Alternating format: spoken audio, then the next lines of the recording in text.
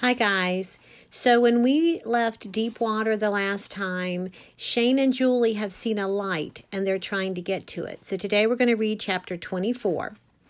I saw that Shane wasn't going to be able to get moving on his own. I got in front of him, went under, and lifted his legs until he was floating on his back. Grab them with your arms, I said. Try to pull your knees to your chest. He began to move his arms slowly toward his knees. I grabbed his hand and helped him.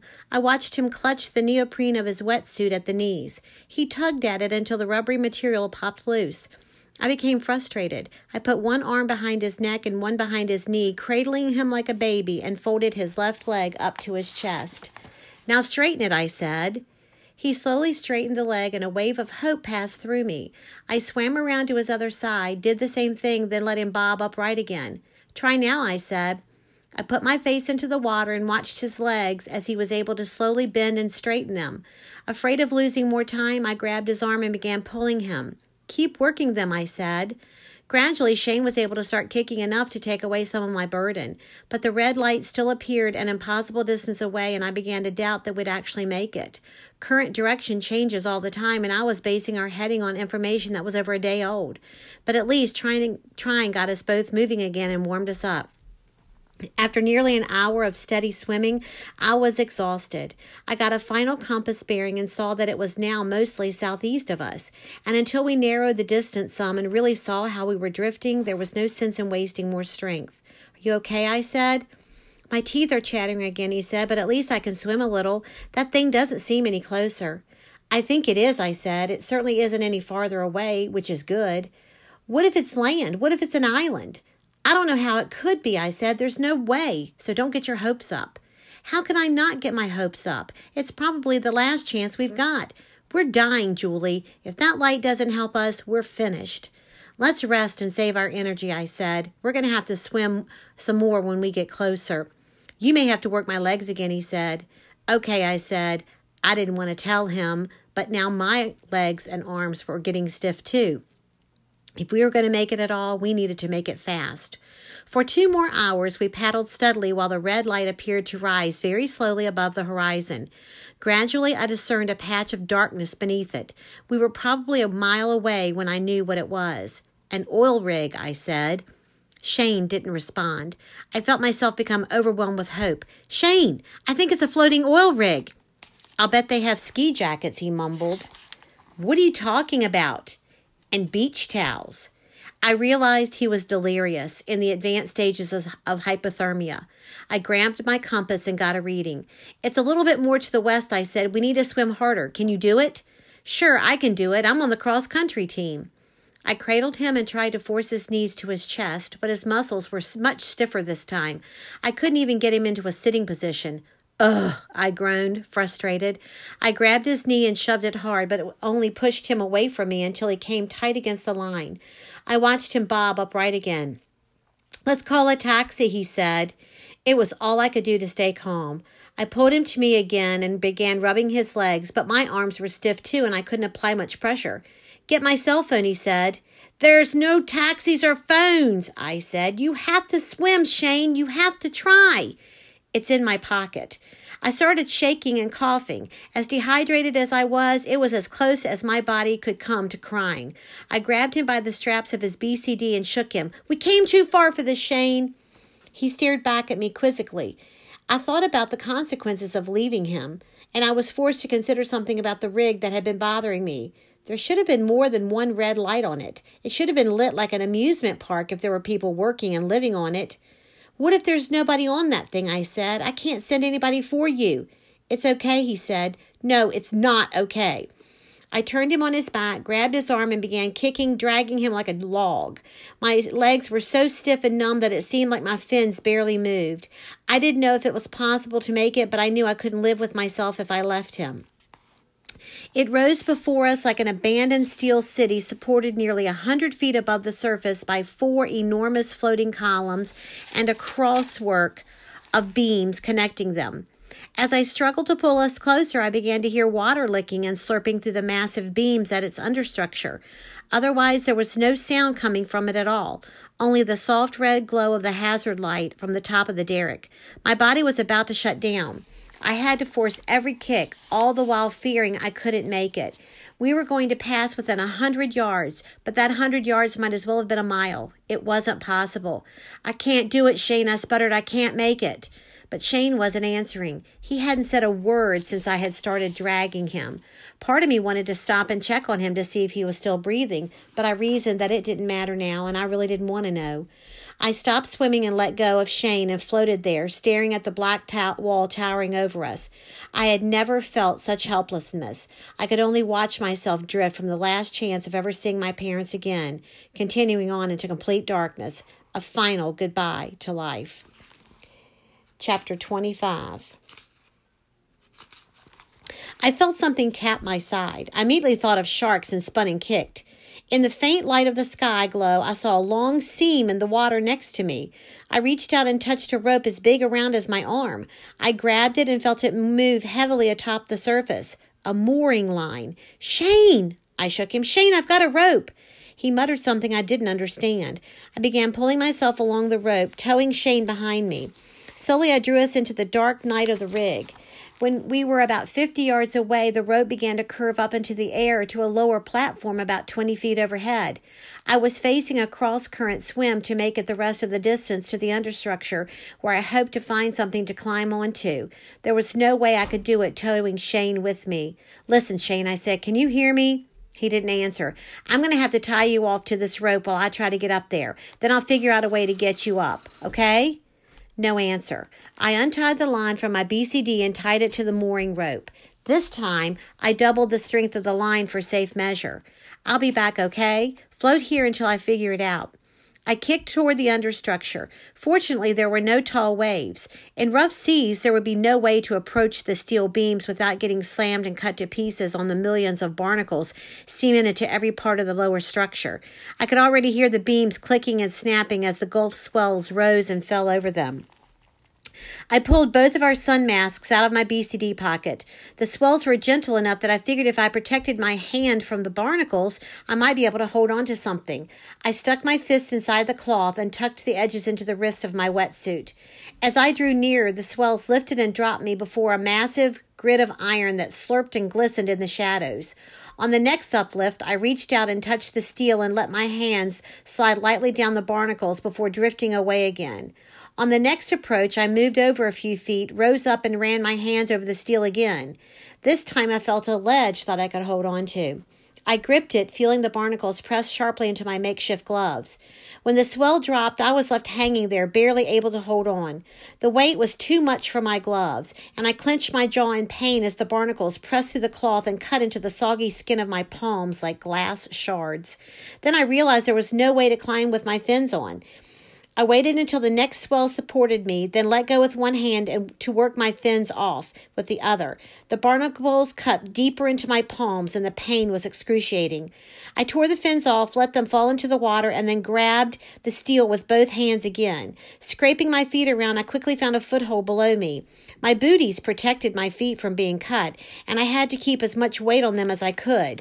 Once I was supporting my weight, I grabbed higher and pulled myself up with what felt like the last of my strength.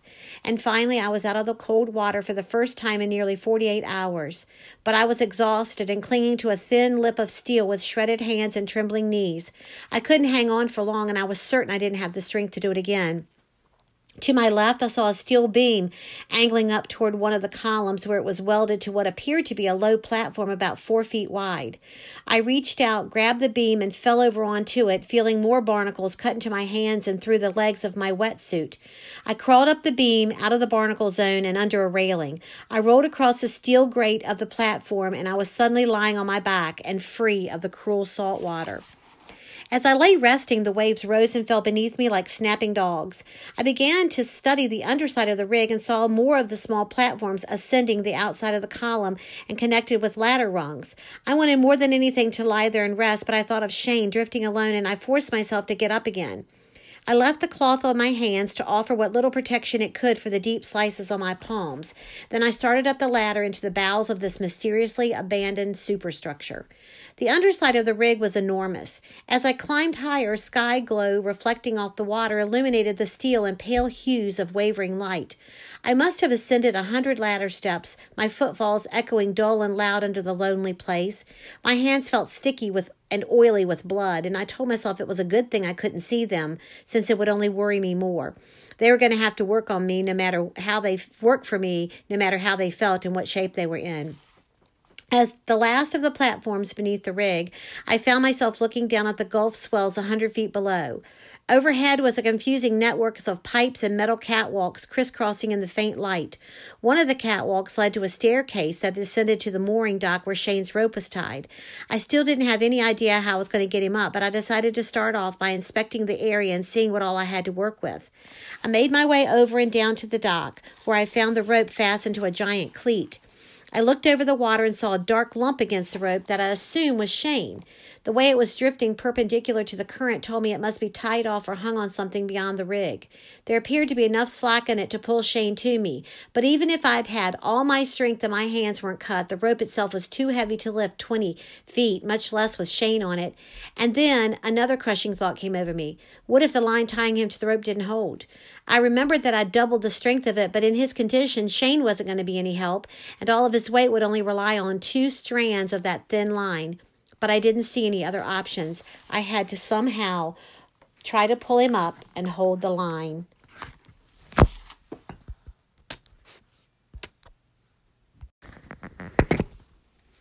On the Day I Died.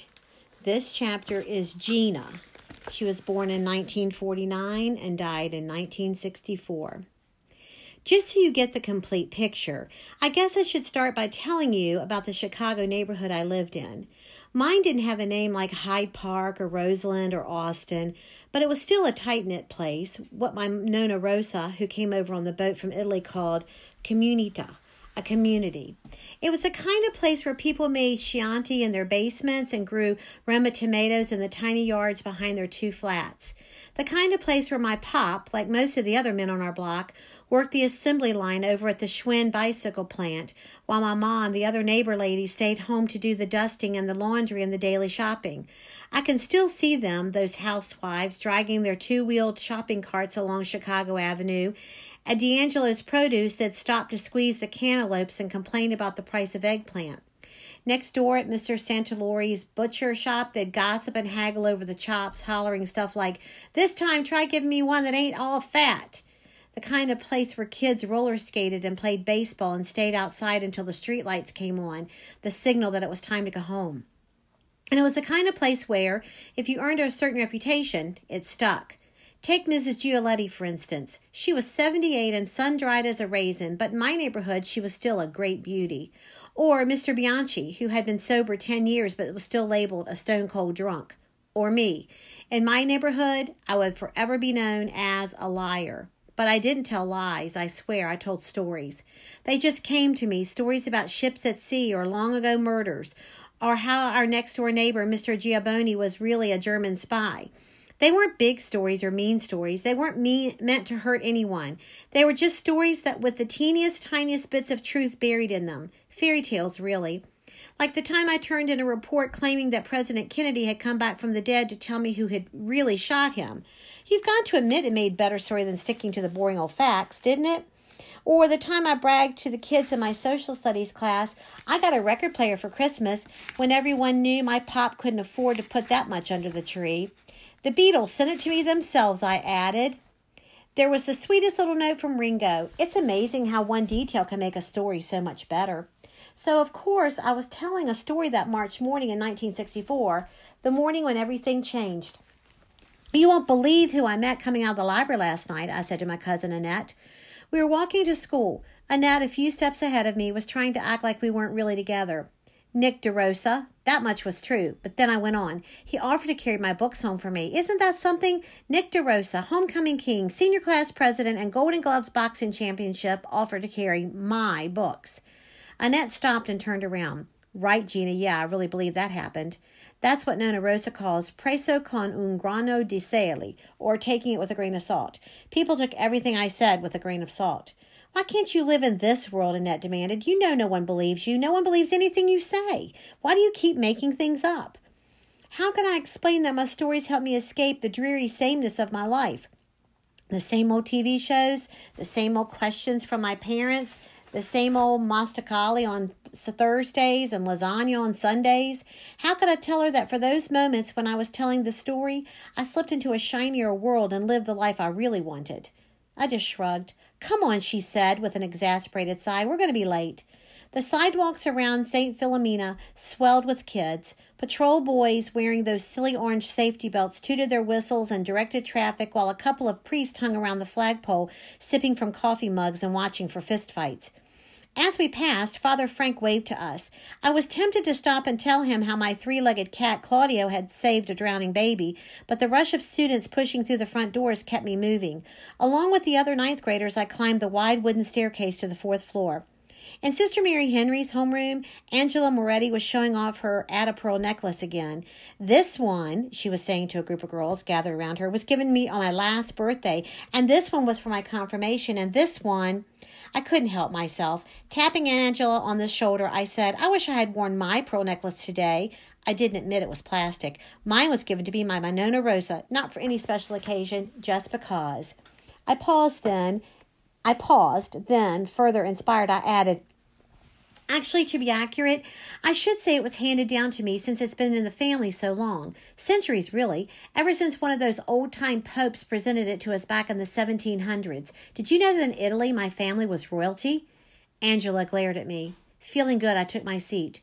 That's when I noticed him, standing beside the blackboard. The new boy. Pulito com una nuova spina. Sorry about my Italian, guys. I'm not very good at this. That's what my Nona Rosa would have said, neat as a new pin. Unlike the other boys in class, the new boy wore the white shirt of his school uniform carefully tucked into his blue trousers that were creased as sharp as a razor. His necktie was knotted perfectly, and his black leather shoes shone as if he had just rubbed them with Vaseline. He reminded me of one of those kids you'd see on the cover of Catholic Family magazine. Too good to be true. He looked right at me, and I knew he had overheard my story. Knew, too, from the way his ice-blue eyes narrowed that he was sizing me up. And then his lips twitched into a smirky sort of smile. Sister Mary Henry clapped her hands for attention. Class, she said, this is Anthony Del Vecchio. Anthony comes to us from Our Lady of Mercy School. The room buzzed. We all knew about Our Lady of Mercy. Just last week, the school had mysteriously caught fire in the middle of the night. Even though only the annex had burned, it was enough to close the school and scatter its students all across the diocese. Poor Anthony, I thought, it must be hard to lose your school. As he took the empty desk across from me, I smiled sympathetically at him. Liar, he said. His voice was soft and a little contemptuous. What? I stammered. But I'm better, he added. At the front of the room, Sister Mary Henry clapped her hands again. Gina, you know my rules about talking during class. Stand up, please. I felt myself go hot, but before I could stand, Anthony rose. He looked at the nun, his eyes wide and full of innocence. I'm afraid this is my fault, sister, he lied. I asked. Gina, is it? I asked Gina to remind me of your name. He managed to blush. I was too embarrassed to ask you myself. I mean, after all the kindness you've shown me, it felt so rude to have forgotten it. He smiled then, a single dimple appearing in his cheek. Please forgive me, sister. It won't happen again. He touched his hands to his chest. I promise. Sister Mary Henry bought every word. Thank you for your honesty, Anthony, she practically cooed. That, Anthony said to me as he sat down, is how it's done. Anthony ignored me for the rest of the day, even though we had lunch and religion class together. I watched him, though. Strange, but considering this was his first day at a new school, he didn't look nervous or confused. Not the teensy-weensiest little bit. In the hall between classes, he whistled at Angela Moretti, and in the cafeteria, he went right up to Nick DeRosa and thumped him on the back like they were old friends. He even shook Father Frank's hand the way my pop always did on Sundays after Mass, two-handed and full of gusto. What kind of teenager did that? He's smooth, I thought, smooth as the satin trim on my confirmation dress. After school, I headed across the street to Mrs. Kostelnik's store for my daily sugar fix. Acne be darned. As I stood in front of the candy counter, deciding whether to blow my entire 10 cents on a Hershey bar or just buy a nickel's worth of atomic fireballs, Anthony settled up next to me. I heard a joke about you today, he said. You want to hear it? Not especially, I said. He ignored me. How can you tell when Gina Sparcino is lying? He paused before delivering the punch. Her lips are moving, he laughed. I studied a box of Milk Duds. What, are you upset? He asked. I refused to answer. Snapping up the Hershey's bar and the Milk Duds, I stomped over to the cash register. Beside it sat a dish full of matchbooks for the grown-ups who came in to buy cigarettes. Anthony strolled over to the dish and nonchalantly pocketed a couple of books. I saw that, I said. Saw what? You took some matches. They're right there in your jacket pocket. So what? They're free, aren't they? But they're not for kids. I could tell Mrs. Kostelnik. Will she believe you? I hesitated. Anthony stepped close, so close I could feel his breath on my cheek. Don't you like the little ploof sound a match makes when it's lit? He asked. His expression turned all intense. Don't you like that whiff of sulfur? I looked away, trying to hide how frightened I suddenly felt. At that moment, Mrs. Kostelnik hollered across the shop. Can I help you, kids? I got what I came for, answered Anthony, and he pushed out the door and was gone. From then on, I made a point of avoiding Anthony. I refused to even glance in his direction during homeroom, much less talk to him. I quit buying candy at Mrs. Kostelnik's and instead walked home with Annette and her friends every day. I even started sitting with them at lunch, just in case Anthony got the bright idea to share sandwiches or something. Annette wasn't exactly thrilled by my presence. Can't you find your own friends, she complained. But she didn't tell me to get lost. She couldn't. I was family. As the days passed without any more Anthony incidents, I began to relax. Just like everyone else in my class, he had forgotten all about me. But one night just before supper, there was a knock at our front door. I answered to find him standing there. What are you doing here? I asked.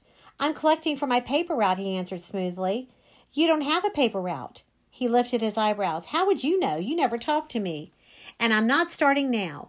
I tried to shut the door, but he stuck out his foot, stopping me. Wait, he said, his voice dead calm. I have to ask you a question. Does my jacket smell like smoke? As I shook my head, confused. Anthony pointed across the street. There's a fire over there. You better call the fire department. I looked. Sure enough, black smoke billowed out of the Santucci's garage. Fire, I shrieked, dashing into the living room. Ma, call the fire department. Ma came to the door, wiping her hands on a dish rag and grumbling. Honestly, Gina, if this is another one of your stories... Her voice trailed off at the sight of the flames now licking their way through the garage's tar paper roof. With a squeak, she dropped the rag and made a dash for the kitchen and the telephone. I turned back, but Anthony was gone. A cold, hard fear was growing in the pit of my stomach, a suspicion turning into knowledge too awful to put into words. Could Anthony have started that fire? It wasn't long before the entire neighborhood had left their suppers on the table to watch the firemen battle the flames. In the chaos, I saw Annette and Nick and Anthony. He stood mesmerized, the red and blue fire truck's lights flashing eerily across his face. It gave me a creepy feeling the way his eyes were so wide and glassy. He looked like a cat staring at a bird. The next afternoon during religion class, Sister Mary Eunice asked us to make a list of our sins. A written list, she said. Binders around the room snapped open as we reached for the notebook paper. The purpose of this exercise is to examine your conscience so you will be prepared for your next confession, she continued. Please be honest and earnest. I was just wondering if I could spruce up my list to make a better story by throwing in a plane crash or maybe a movie star when Anthony squeezed into the seat beside me. I'm here to confess my sins, he whispered. Glancing around to make sure no one else was looking, he dropped a sheet of paper into my open binder. In his recognizable block handwriting were written 3 little words. I did it. Underneath was a drawing of Our Lady of Mercy School. It was being eaten alive by flames. I thought I was actually going to scream. I put my fist in my mouth as if to shove it back, and then just coughed. Dry-mouthed, I reached for his paper. But Anthony snatched it back. No, no, no, he said, wiggling his finger. This is between me and God. And then he folded his confession and stuck it between the pages of his Bible. For the rest of the period, I sat frozen beside him, sick with the knowledge of what he had done, my heart and stomach crammed up into my throat. I had to tell someone. I had to tell Father Frank. When the bell rang, I bolted for the door. "What's your hurry, Gina?" Anthony called after me, taunting me. Stifling a cry, I fled. The hallway echoed with the slam of slamming lockers and kids shouting, "Call you later," or "See you at baseball practice." I pushed my way toward the staircase. Annette and her friends were there waiting for me. I shoved past them. "What's with you?" Annette hollered after me. But I kept going, fighting my way down the crowded stairs and out the front door. Yes, thank God. Father Frank was there in his usual spot by the flagpole. "Father!" I cried, tears of relief filling my eyes. "Father Frank!" "What is it?" he asked. "Gina, has something happened?" "Anthony Del Vecchio, I did it," I blurted as a river of happy, laughing students flowed around us. "He set fire to Our Lady of Mercy." Then I launched into my story. But I hadn't gotten any farther than the part about Mrs. Kostelnik's matchbooks when Father Frank stopped me. "What is our Lord's 9th commandment, Gina?" he asked. What did that have to do with Anthony? I fumbled for a moment before answering, "Thou shalt not bear false witness against thy neighbor." "That is correct," said Father Frank. "And do you know what that commandment means, Gina? It means it is a mortal sin to tell lies." Sorry, I lost my page, guys. "These untruths you are spreading about Anthony will result in your damnation unless you repent." "But I'm not lying." "Storytelling is lying." "It's the same thing," replied Father Frank. He took my hands in his. "You must ask God's forgiveness, Gina. You must confess. But, go home now," he said. "Go home and reflect on your sin." I took a few stumbling steps, and then I stopped and pressed my palms to my flushed cheeks. Why wouldn't he believe me? Didn't he know I would never, ever make up a story about something this serious?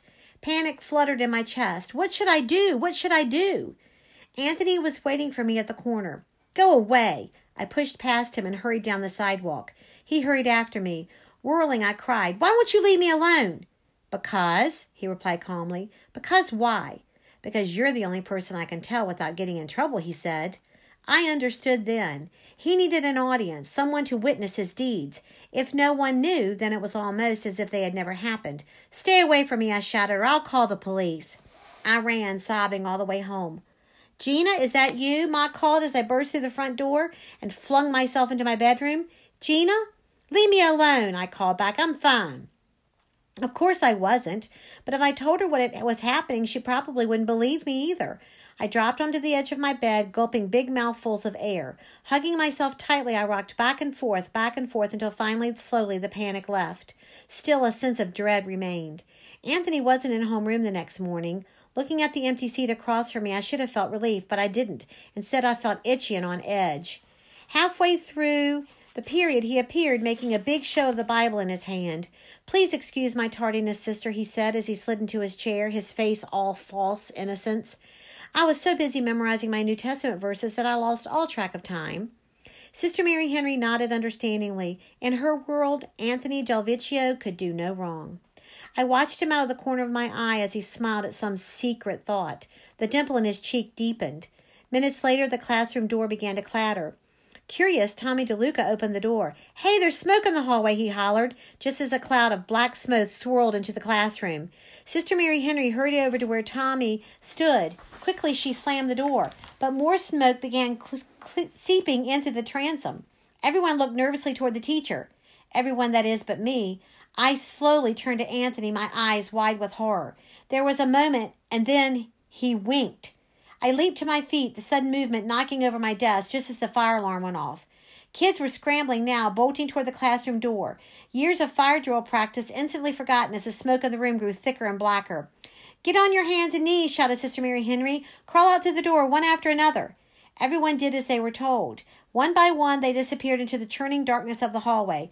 I raced to join them, but Anthony grabbed me. His strong arm held me back. "Let me go," I twisted and struggled. "Enjoy it," he shouted above the sounds of the fire. "Enjoy it for one more minute." The room was growing hotter every second. The paint on the walls beginning to change from white to brown. "Sister," I called weakly, choking and coughing. Then the big globe lights that hung from the ceiling exploded, sending a rain of glass crashing to the floor. Anthony let go of my arm and I fell to my knees. His Bible. In the chaos, it had been knocked to the floor. Now I snatched it up, held it over my head as if I could provide some sort of heavenly protection against the fire. But within seconds, its golden-edged pages began smoldering. They became curling wisps that drifted to the floor. I put out my hand. The pages fell like snow-white flakes into my palm. So did a folded piece of paper. Anthony's confession. My fingers closed around it just as he grabbed my arm again, this time with less strength. He was making rasping, hacking sounds as he pulled me toward the windows. He wrestled one open and we hung our heads out, gulping the cold, fresh air. Below us on the asphalt, we could see Sister Mary Henry and our classmates. We could see the other students, too. Everyone had escaped, except us. I looked at Anthony. There was a feverish light in his eyes, a strange smile on his lips. And even in the room's oven-like heat, I shivered. Suddenly, with a bright orange flash and a loud boom, the fire exploded. It crashed in at the door and burst through the walls, and then everything was on fire. Desks, tables, books. My hair began to smoke. I could feel my nylons melting to my legs. "Climb up here," shouted Anthony. He half dragged me out onto the wide window ledge. For a moment, we both perched there, looking down at the terrified faces below. Anthony reached over and took my clenched hand in his. "This is fun, isn't it?" he said, his voice raw. That's when the windows blew out, knocking us off the sill. I don't know how long I lay there on the blacktop unconscious. When I finally opened my eyes, I was looking up at Sister Mary Henry, my head resting in her lap. Father Frank bent over me, anointing my forehead with oil. "Yea, I walk through the valley of the shadow of death. I will fear no evil." Evil. I moved my blistered lips, forced words up from my parched throat. "Anthony?" "He's alive," soothed Sister Mary Henry. Father Frank leaned in even closer. "Why, Gina?" he asked, his kind eyes probing mine. "Why did you do it?" "Anthony." A look of sadness washed over Father Frank's face. "Oh, Gina," he sighed. Slowly, my blackened fingers relaxed, revealing a folded paper, its edges burned, the paper that had fallen from Anthony's Bible. Sister Mary Henry took the paper and opened it. "I did it," she read aloud. She gasped, and I knew she recognized Anthony's handwriting. She turned to Father Frank and whispered something in his ear. Their eyes met and then slowly grew wide with understanding, just as mine closed for the last time. Gina fell silent. And slowly Mike returned to himself. Now remember, Mike is the kid that found in our first chapter the girl on the road. He's the one that's in the graveyard of young adults who have died, and so they're each telling their story to him. And slowly Mike returned to himself, the hazy edges of the ghost story rolling back like fog to reveal the present. Once again he could see the gravestones bright in the moonlight, could feel the saddle shoes, cold and wet and lumpy, beneath him. Nothing had changed, except for one thing. While Gina had told her story, the other ghosts had gathered around to listen, settling themselves onto a nearby gravestone or sitting cross-legged in the grass. They were close enough now for Mike to make out their expressions. Some sad, others hopeful, still others pitying or sympathetic, or, in the case of the boy stomping toward him, angry. Mike jerked back as the boy raised a fist. But the ghost whirled on Gina. "So that's it? That's the end?" "What do you mean?" she asked. "You should have gotten even with that Anthony schmuck. You should have haunted him to his dying day." "You know it doesn't work that way," said Gina. "Besides, I'm sure it all came right in the end." "Came right? You're the only person can make it come right. If there's one thing I learned from my 16 lousy years on Earth, it's you only got yourself and nobody gonna help.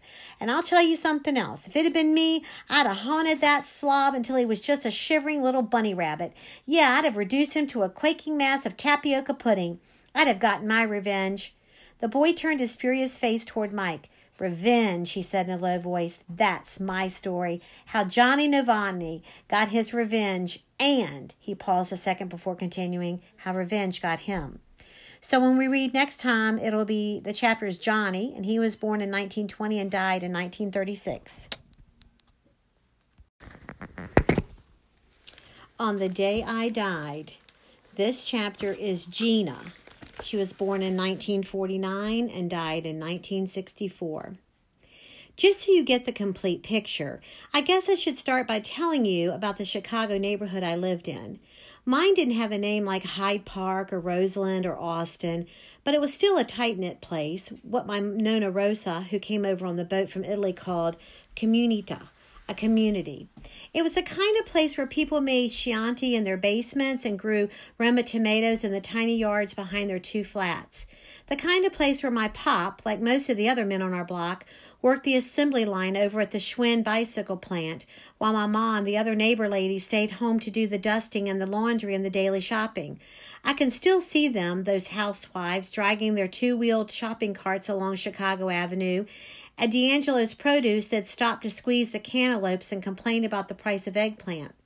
Next door at Mr. Santalori's butcher shop, they'd gossip and haggle over the chops, hollering stuff like, "This time try giving me one that ain't all fat." The kind of place where kids roller skated and played baseball and stayed outside until the streetlights came on, the signal that it was time to go home. And it was the kind of place where, if you earned a certain reputation, it stuck. Take Mrs. Giolitti, for instance. She was 78 and sun-dried as a raisin, but in my neighborhood she was still a great beauty. Or Mr. Bianchi, who had been sober 10 years but was still labeled a stone-cold drunk. Or me. In my neighborhood, I would forever be known as a liar. But I didn't tell lies, I swear. I told stories. They just came to me, stories about ships at sea or long-ago murders, or how our next-door neighbor, Mr. Giaboni, was really a German spy. They weren't big stories or mean stories. They weren't meant to hurt anyone. They were just stories that with the teeniest, tiniest bits of truth buried in them. Fairy tales, really. Like the time I turned in a report claiming that President Kennedy had come back from the dead to tell me who had really shot him. You've got to admit it made better story than sticking to the boring old facts, didn't it? Or the time I bragged to the kids in my social studies class, I got a record player for Christmas when everyone knew my pop couldn't afford to put that much under the tree. The Beatles sent it to me themselves, I added. There was the sweetest little note from Ringo. It's amazing how one detail can make a story so much better. So, of course, I was telling a story that March morning in 1964, the morning when everything changed. "You won't believe who I met coming out of the library last night," I said to my cousin Annette. We were walking to school. Annette, a few steps ahead of me, was trying to act like we weren't really together. "Nick DeRosa." That much was true, but then I went on. "He offered to carry my books home for me. Isn't that something? Nick DeRosa, homecoming king, senior class president, and Golden Gloves boxing championship offered to carry my books." Annette stopped and turned around. "Right, Gina, yeah, I really believe that happened. That's what Nonna Rosa calls preso con un grano di sale, or taking it with a grain of salt. People took everything I said with a grain of salt." "Why can't you live in this world?" Annette demanded. "You know no one believes you. No one believes anything you say. Why do you keep making things up?" How can I explain that my stories help me escape the dreary sameness of my life? The same old TV shows, the same old questions from my parents, the same old masticali on Thursdays and lasagna on Sundays. How could I tell her that for those moments when I was telling the story, I slipped into a shinier world and lived the life I really wanted? I just shrugged. "Come on," she said with an exasperated sigh. "We're going to be late." The sidewalks around St. Philomena swelled with kids. Patrol boys wearing those silly orange safety belts tooted their whistles and directed traffic while a couple of priests hung around the flagpole, sipping from coffee mugs and watching for fistfights. As we passed, Father Frank waved to us. I was tempted to stop and tell him how my three-legged cat, Claudio, had saved a drowning baby, but the rush of students pushing through the front doors kept me moving. Along with the other ninth graders, I climbed the wide wooden staircase to the 4th floor. In Sister Mary Henry's homeroom, Angela Moretti was showing off her Ada Pearl necklace again. "This one," she was saying to a group of girls gathered around her, "was given me on my last birthday, and this one was for my confirmation, and this one..." I couldn't help myself. Tapping Angela on the shoulder, I said, "I wish I had worn my pearl necklace today." I didn't admit it was plastic. Mine was given to be my Nonna Rosa, not for any special occasion, just because. I paused, then, further inspired, I added, "Actually, to be accurate, I should say it was handed down to me since it's been in the family so long. Centuries, really. Ever since one of those old-time popes presented it to us back in the 1700s. Did you know that in Italy my family was royalty?" Angela glared at me. Feeling good, I took my seat. That's when I noticed him, standing beside the blackboard. The new boy. "Pulito come una nuova spina." Sorry about my Italian, guys. I'm not very good at this. That's what my Nonna Rosa would have said, neat as a new pin. Unlike the other boys in class, the new boy wore the white shirt of his school uniform carefully tucked into his blue trousers that were creased as sharp as a razor. His necktie was knotted perfectly, and his black leather shoes shone as if he had just rubbed them with Vaseline. He reminded me of one of those kids you'd see on the cover of Catholic Family magazine. Too good to be true. He looked right at me, and I knew he had overheard my story. Knew, too, from the way his ice-blue eyes narrowed that he was sizing me up. And then his lips twitched into a smirky sort of smile. Sister Mary Henry clapped her hands for attention. "Class," she said, "this is Anthony Delvicchio. Anthony comes to us from Our Lady of Mercy School." The room buzzed. We all knew about Our Lady of Mercy. Just last week, the school had mysteriously caught fire in the middle of the night. Even though only the annex had burned, it was enough to close the school and scatter its students all across the diocese. Poor Anthony, I thought, it must be hard to lose your school. As he took the empty desk across from me, I smiled sympathetically at him. "Liar," he said. His voice was soft and a little contemptuous. "What?" I stammered. "But I'm better," he added. At the front of the room, Sister Mary Henry clapped her hands again. "Gina, you know my rules about talking during class. Stand up, please." I felt myself go hot, but before I could stand, Anthony rose. He looked at the nun, his eyes wide and full of innocence. "I'm afraid this is my fault, sister," he lied. "I asked. Gina, is it? I asked Gina to remind me of your name." He managed to blush. "I was too embarrassed to ask you myself. I mean, after all the kindness you've shown me, it felt so rude to have forgotten it." He smiled then, a single dimple appearing in his cheek. "Please forgive me, sister. It won't happen again." He touched his hands to his chest. "I promise." Sister Mary Henry bought every word. "Thank you for your honesty, Anthony," she practically cooed. "That," Anthony said to me as he sat down, "is how it's done." Anthony ignored me for the rest of the day, even though we had lunch and religion class together. I watched him, though. Strange, but considering this was his first day at a new school, he didn't look nervous or confused. Not the teensy-weensiest little bit. In the hall between classes, he whistled at Angelo Moretti, and in the cafeteria, he went right up to Nick DeRosa and thumped him on the back like they were old friends. He even shook Father Frank's hand the way my pop always did on Sundays after Mass, two-handed and full of gusto. What kind of teenager did that? He's smooth, I thought, smooth as the satin trim on my confirmation dress. After school, I headed across the street to Mrs. Kostelnik's store for my daily sugar fix. Acne be darned. As I stood in front of the candy counter, deciding whether to blow my entire 10 cents on a Hershey bar or just buy a nickel's worth of atomic fireballs, Anthony settled up next to me. "I heard a joke about you today," he said. "You want to hear it?" "Not especially," I said. He ignored me. "How can you tell when Gina Sparcino is lying?" He paused before delivering the punch. "Her lips are moving," he laughed. I studied a box of Milk Duds. "What, are you upset?" he asked. I refused to answer. Snapping up the Hershey's bar and the Milk Duds, I stomped over to the cash register. Beside it sat a dish full of matchbooks for the grown-ups who came in to buy cigarettes. Anthony strolled over to the dish and nonchalantly pocketed a couple of books. "I saw that," I said. "Saw what?" "You took some matches. They're right there in your jacket pocket." "So what? They're free, aren't they?" "But they're not for kids. I could tell Mrs. Kostelnik." "Will she believe you?" I hesitated. Anthony stepped close, so close I could feel his breath on my cheek. "Don't you like the little ploof sound a match makes when it's lit?" he asked. His expression turned all intense. "Don't you like that whiff of sulfur?" I looked away, trying to hide how frightened I suddenly felt. At that moment, Mrs. Kostelnik hollered across the shop. "Can I help you, kids?" "I got what I came for," answered Anthony, and he pushed out the door and was gone. From then on, I made a point of avoiding Anthony. I refused to even glance in his direction during homeroom, much less talk to him. I quit buying candy at Mrs. Kostelnik's and instead walked home with Annette and her friends every day. I even started sitting with them at lunch, just in case Anthony got the bright idea to share sandwiches or something. Annette wasn't exactly thrilled by my presence. "Can't you find your own friends?" she complained. But she didn't tell me to get lost. She couldn't. I was family. As the days passed without any more Anthony incidents, I began to relax. Just like everyone else in my class, he had forgotten all about me. But one night just before supper, there was a knock at our front door. I answered to find him standing there. "What are you doing here?" I asked. "I'm collecting for my paper route," he answered smoothly. "You don't have a paper route." He lifted his eyebrows. "How would you know? You never talked to me." "And I'm not starting now." I tried to shut the door, but he stuck out his foot, stopping me. "Wait," he said, his voice dead calm. "I have to ask you a question. Does my jacket smell like smoke?"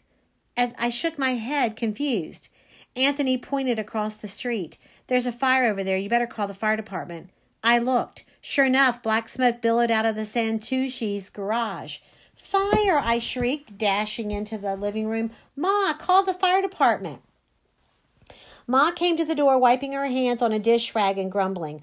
Honestly, Gina, if this is another one of your stories... Her voice trailed off at the sight of the flames now licking their way through the garage's tar paper roof. With a squeak, she dropped the rag and made a dash for the kitchen and the telephone. I turned back, but Anthony was gone. A cold, hard fear was growing in the pit of my stomach, a suspicion turning into knowledge too awful to put into words. Could Anthony have started that fire? It wasn't long before the entire neighborhood had left their suppers on the table to watch the firemen battle the flames. In the chaos, I saw Annette and Nick and Anthony. He stood mesmerized, the red and blue fire truck's lights flashing eerily across his face. It gave me a creepy feeling the way his eyes were so wide and glassy. He looked like a cat staring at a bird. The next afternoon during religion class, Sister Mary Eunice asked us to make a list of our sins. A written list, she said. Binders around the room snapped open as we reached for the notebook paper. The purpose of this exercise is to examine your conscience so you will be prepared for your next confession, she continued. Please be honest and earnest. I was just wondering if I could spruce up my list to make a better story by throwing in a plane crash or maybe a movie star when Anthony squeezed into the seat beside me. I'm here to confess my sins, he whispered. Glancing around to make sure no one else was looking, he dropped a sheet of paper into my open binder. In his recognizable block handwriting were written 3 little words. I did it. Underneath was a drawing of Our Lady of Mercy School. It was being eaten alive by flames. I thought I was actually going to scream. I put my fist in my mouth as if to shove it back, and then just coughed. Dry-mouthed, I reached for his paper.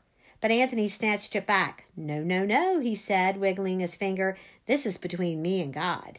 And then he folded his confession and stuck it between the pages of his Bible. For the rest of the period, I sat frozen beside him, sick with the knowledge of what he had done, my heart and stomach crammed up into my throat. I had to tell someone. I had to tell Father Frank. When the bell rang, I bolted for the door. What's your hurry, Gina? Anthony called after me, taunting me. Stifling a cry, I fled. The hallway echoed with the slam of slamming lockers and kids shouting, call you later, or see you at baseball practice. I pushed my way toward the staircase. Annette and her friends were there waiting for me. I shoved past them. What's with you? Annette hollered after me. But I kept going, fighting my way down the crowded stairs and out the front door. Yes, thank God. Father Frank was there in his usual spot by the flagpole.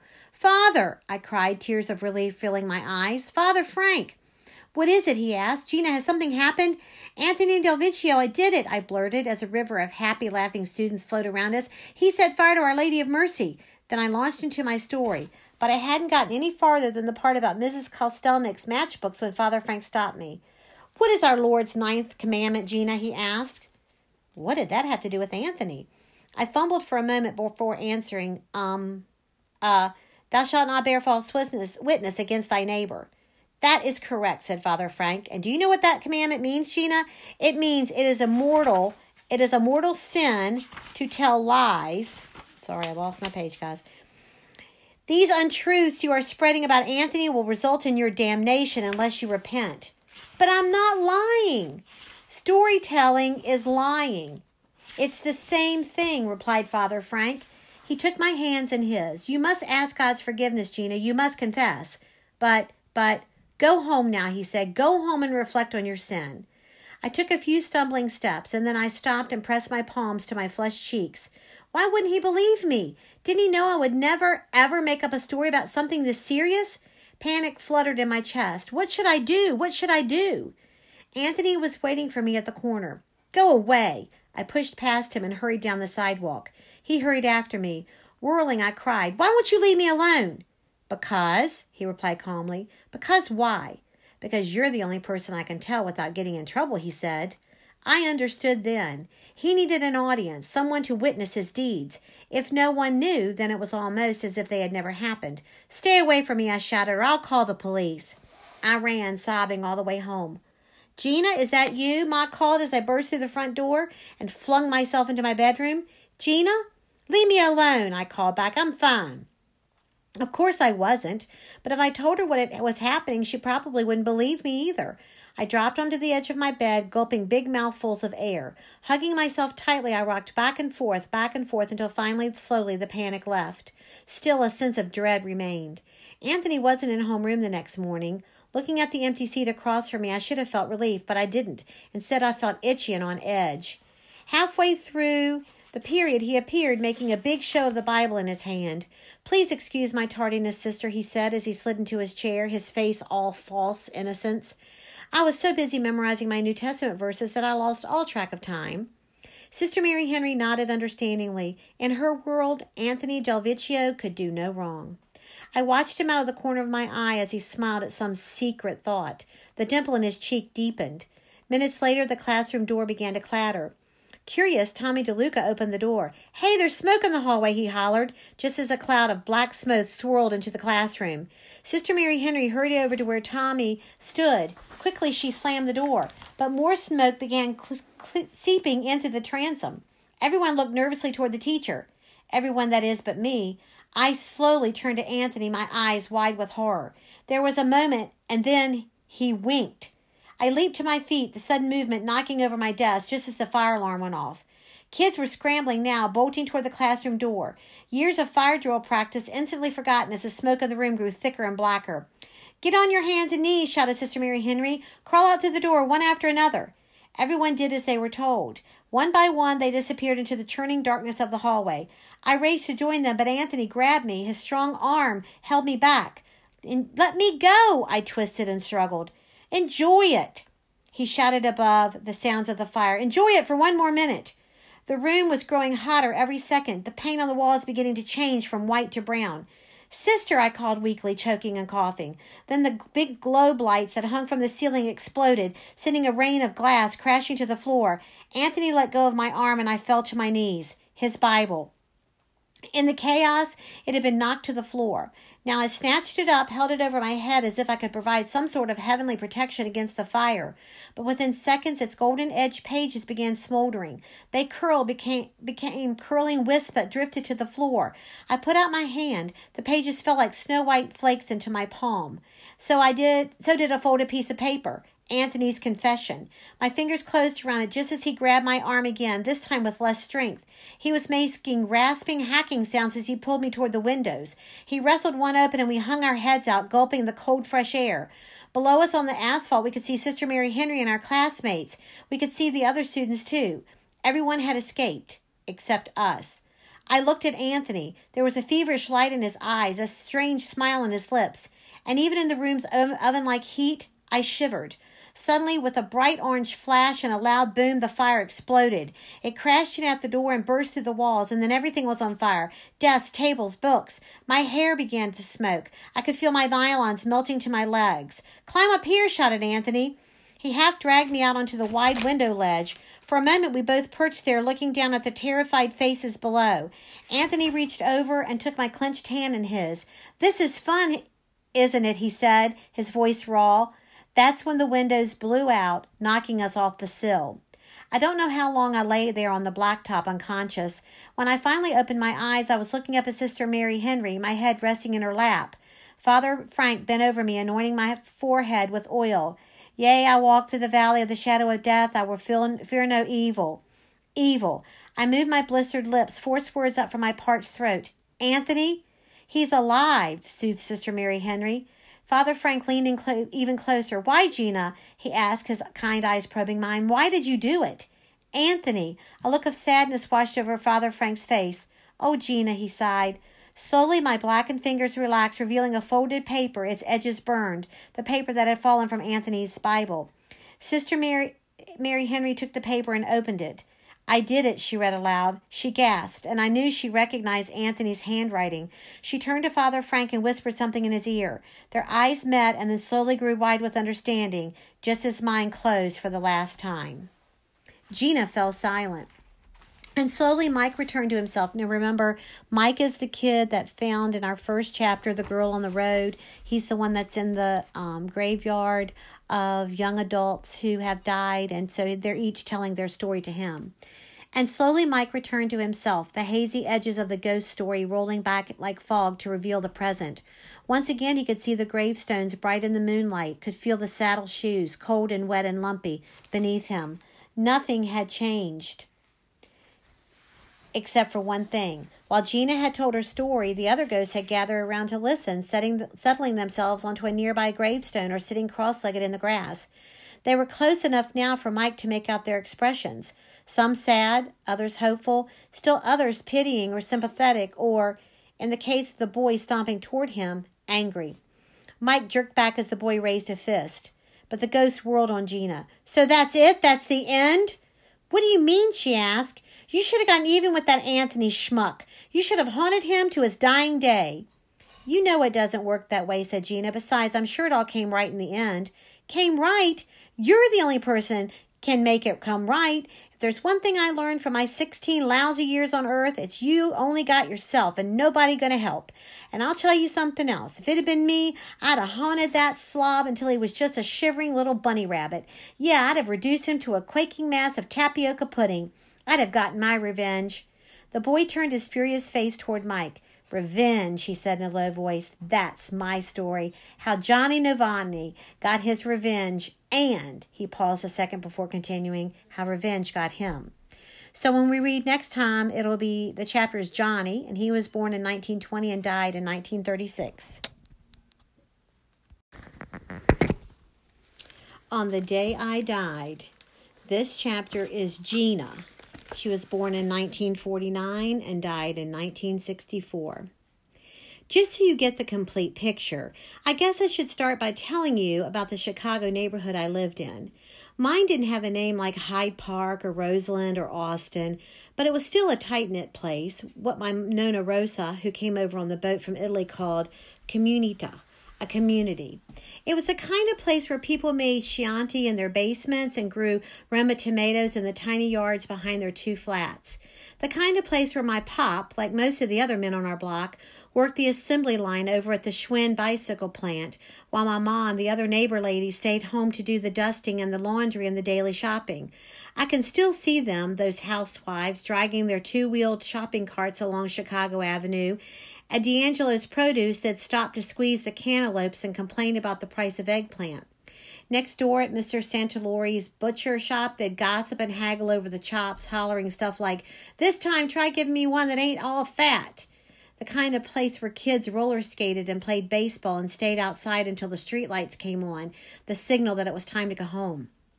And it was the kind of place where, if you earned a certain reputation, it stuck. Take Mrs. Gioletti, for instance. She was 78 and sun-dried as a raisin, but in my neighborhood she was still a great beauty. Or Mr. Bianchi, who had been sober 10 years but was still labeled a stone-cold drunk. Or me. In my neighborhood, I would forever be known as a liar. But I didn't tell lies, I swear. I told stories. They just came to me, stories about ships at sea or long-ago murders, or how our next-door neighbor, Mr. Giaboni, was really a German spy. They weren't big stories or mean stories. They weren't meant to hurt anyone. They were just stories that with the teeniest, tiniest bits of truth buried in them. Fairy tales, really. Like the time I turned in a report claiming that President Kennedy had come back from the dead to tell me who had really shot him. You've got to admit it made better story than sticking to the boring old facts, didn't it? Or the time I bragged to the kids in my social studies class, I got a record player for Christmas when everyone knew my pop couldn't afford to put that much under the tree. The Beatles sent it to me themselves, I added. There was the sweetest little note from Ringo. It's amazing how one detail can make a story so much better. So, of course, I was telling a story that March morning in 1964, the morning when everything changed. "You won't believe who I met coming out of the library last night," I said to my cousin Annette. We were walking to school. Annette, a few steps ahead of me, was trying to act like we weren't really together. "Nick DeRosa." That much was true, but then I went on. "He offered to carry my books home for me. Isn't that something? Nick DeRosa, homecoming king, senior class president, and Golden Gloves boxing championship offered to carry my books." Annette stopped and turned around. "Right, Gina, yeah, I really believe that happened. That's what Nonna Rosa calls preso con un grano di sale, or taking it with a grain of salt. People took everything I said with a grain of salt." "Why can't you live in this world?" Annette demanded. "You know no one believes you. No one believes anything you say. Why do you keep making things up?" How can I explain that my stories help me escape the dreary sameness of my life? The same old TV shows, the same old questions from my parents, the same old masticali on Thursdays and lasagna on Sundays. How could I tell her that for those moments when I was telling the story, I slipped into a shinier world and lived the life I really wanted? I just shrugged. Come on, she said with an exasperated sigh. We're going to be late. The sidewalks around St. Philomena swelled with kids. Patrol boys wearing those silly orange safety belts tooted their whistles and directed traffic while a couple of priests hung around the flagpole, sipping from coffee mugs and watching for fistfights. As we passed, Father Frank waved to us. I was tempted to stop and tell him how my three-legged cat, Claudio, had saved a drowning baby, but the rush of students pushing through the front doors kept me moving. Along with the other ninth graders, I climbed the wide wooden staircase to the 4th floor. In Sister Mary Henry's homeroom, Angela Moretti was showing off her Ada Pearl necklace again. This one, she was saying to a group of girls gathered around her, was given me on my last birthday, and this one was for my confirmation, and this one... I couldn't help myself. Tapping Angela on the shoulder, I said, I wish I had worn my pearl necklace today. I didn't admit it was plastic. Mine was given to be my Nona Rosa, not for any special occasion, just because. I paused, then, further inspired, I added, actually, to be accurate, I should say it was handed down to me since it's been in the family so long. Centuries, really. Ever since one of those old-time popes presented it to us back in the 1700s. Did you know that in Italy my family was royalty? Angela glared at me. Feeling good, I took my seat. That's when I noticed him, standing beside the blackboard. The new boy. Pulito come una nuova spina. Sorry about my Italian, guys. I'm not very good at this. That's what my Nona Rosa would have said, neat as a new pin. Unlike the other boys in class, the new boy wore the white shirt of his school uniform carefully tucked into his blue trousers that were creased as sharp as a razor. His necktie was knotted perfectly, and his black leather shoes shone as if he had just rubbed them with Vaseline. He reminded me of one of those kids you'd see on the cover of Catholic Family magazine. Too good to be true. He looked right at me, and I knew he had overheard my story. Knew, too, from the way his ice-blue eyes narrowed that he was sizing me up. And then his lips twitched into a smirky sort of smile. Sister Mary Henry clapped her hands for attention. Class, she said, this is Anthony Del Vecchio. Anthony comes to us from Our Lady of Mercy School. The room buzzed. We all knew about Our Lady of Mercy. Just last week, the school had mysteriously caught fire in the middle of the night. Even though only the annex had burned, it was enough to close the school and scatter its students all across the diocese. Poor Anthony, I thought, it must be hard to lose your school. As he took the empty desk across from me, I smiled sympathetically at him. Liar, he said. His voice was soft and a little contemptuous. What? I stammered. But I'm better, he added. At the front of the room, Sister Mary Henry clapped her hands again. Gina, you know my rules about talking during class. Stand up, please. I felt myself go hot, but before I could stand, Anthony rose. He looked at the nun, his eyes wide and full of innocence. I'm afraid this is my fault, sister, he lied. I asked. Gina, is it? I asked Gina to remind me of your name.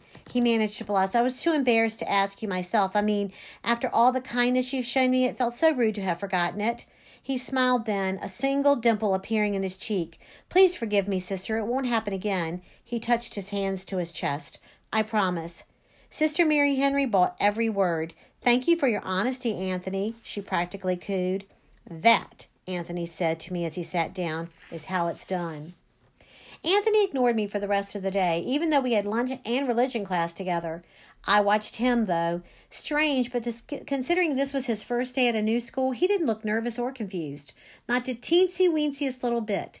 In the hall between classes, he whistled at Angela Moretti, and in the cafeteria, he went right up to Nick DeRosa and thumped him on the back like they were old friends. He even shook Father Frank's hand the way my pop always did on Sundays after Mass, two-handed and full of gusto. What kind of teenager did that? He's smooth, I thought, smooth as the satin trim on my confirmation dress. After school, I headed across the street to Mrs. Kostelnik's store for my daily sugar fix. Acne be darned. As I stood in front of the candy counter, deciding whether to blow my entire 10 cents on a Hershey bar or just buy a nickel's worth of atomic fireballs, Anthony settled up next to me. I heard a joke about you today, he said. You want to hear it? Not especially, I said. He ignored me. How can you tell when Gina Sparcino is lying? He paused before delivering the punch. Her lips are moving, he laughed. I studied a box of Milk Duds. What, are you upset? He asked. I refused to answer. Snapping up the Hershey's bar and the Milk Duds, I stomped over to the cash register. Beside it sat a dish full of matchbooks for the grown-ups who came in to buy cigarettes. Anthony strolled over to the dish and nonchalantly pocketed a couple of books. I saw that, I said. Saw what? You took some matches. They're right there in your jacket pocket. So what? They're free, aren't they? But they're not for kids. I could tell Mrs. Kostelnik. Will she believe you? I hesitated. Anthony stepped close, so close I could feel his breath on my cheek. Don't you like the little ploof sound a match makes when it's lit? He asked. His expression turned all intense. Don't you like that whiff of sulfur? I looked away, trying to hide how frightened I suddenly felt. At that moment, Mrs. Kostelnik hollered across the shop. Can I help you, kids? I got what I came for, answered Anthony, and he pushed out the door and was gone. From then on, I made a point of avoiding Anthony.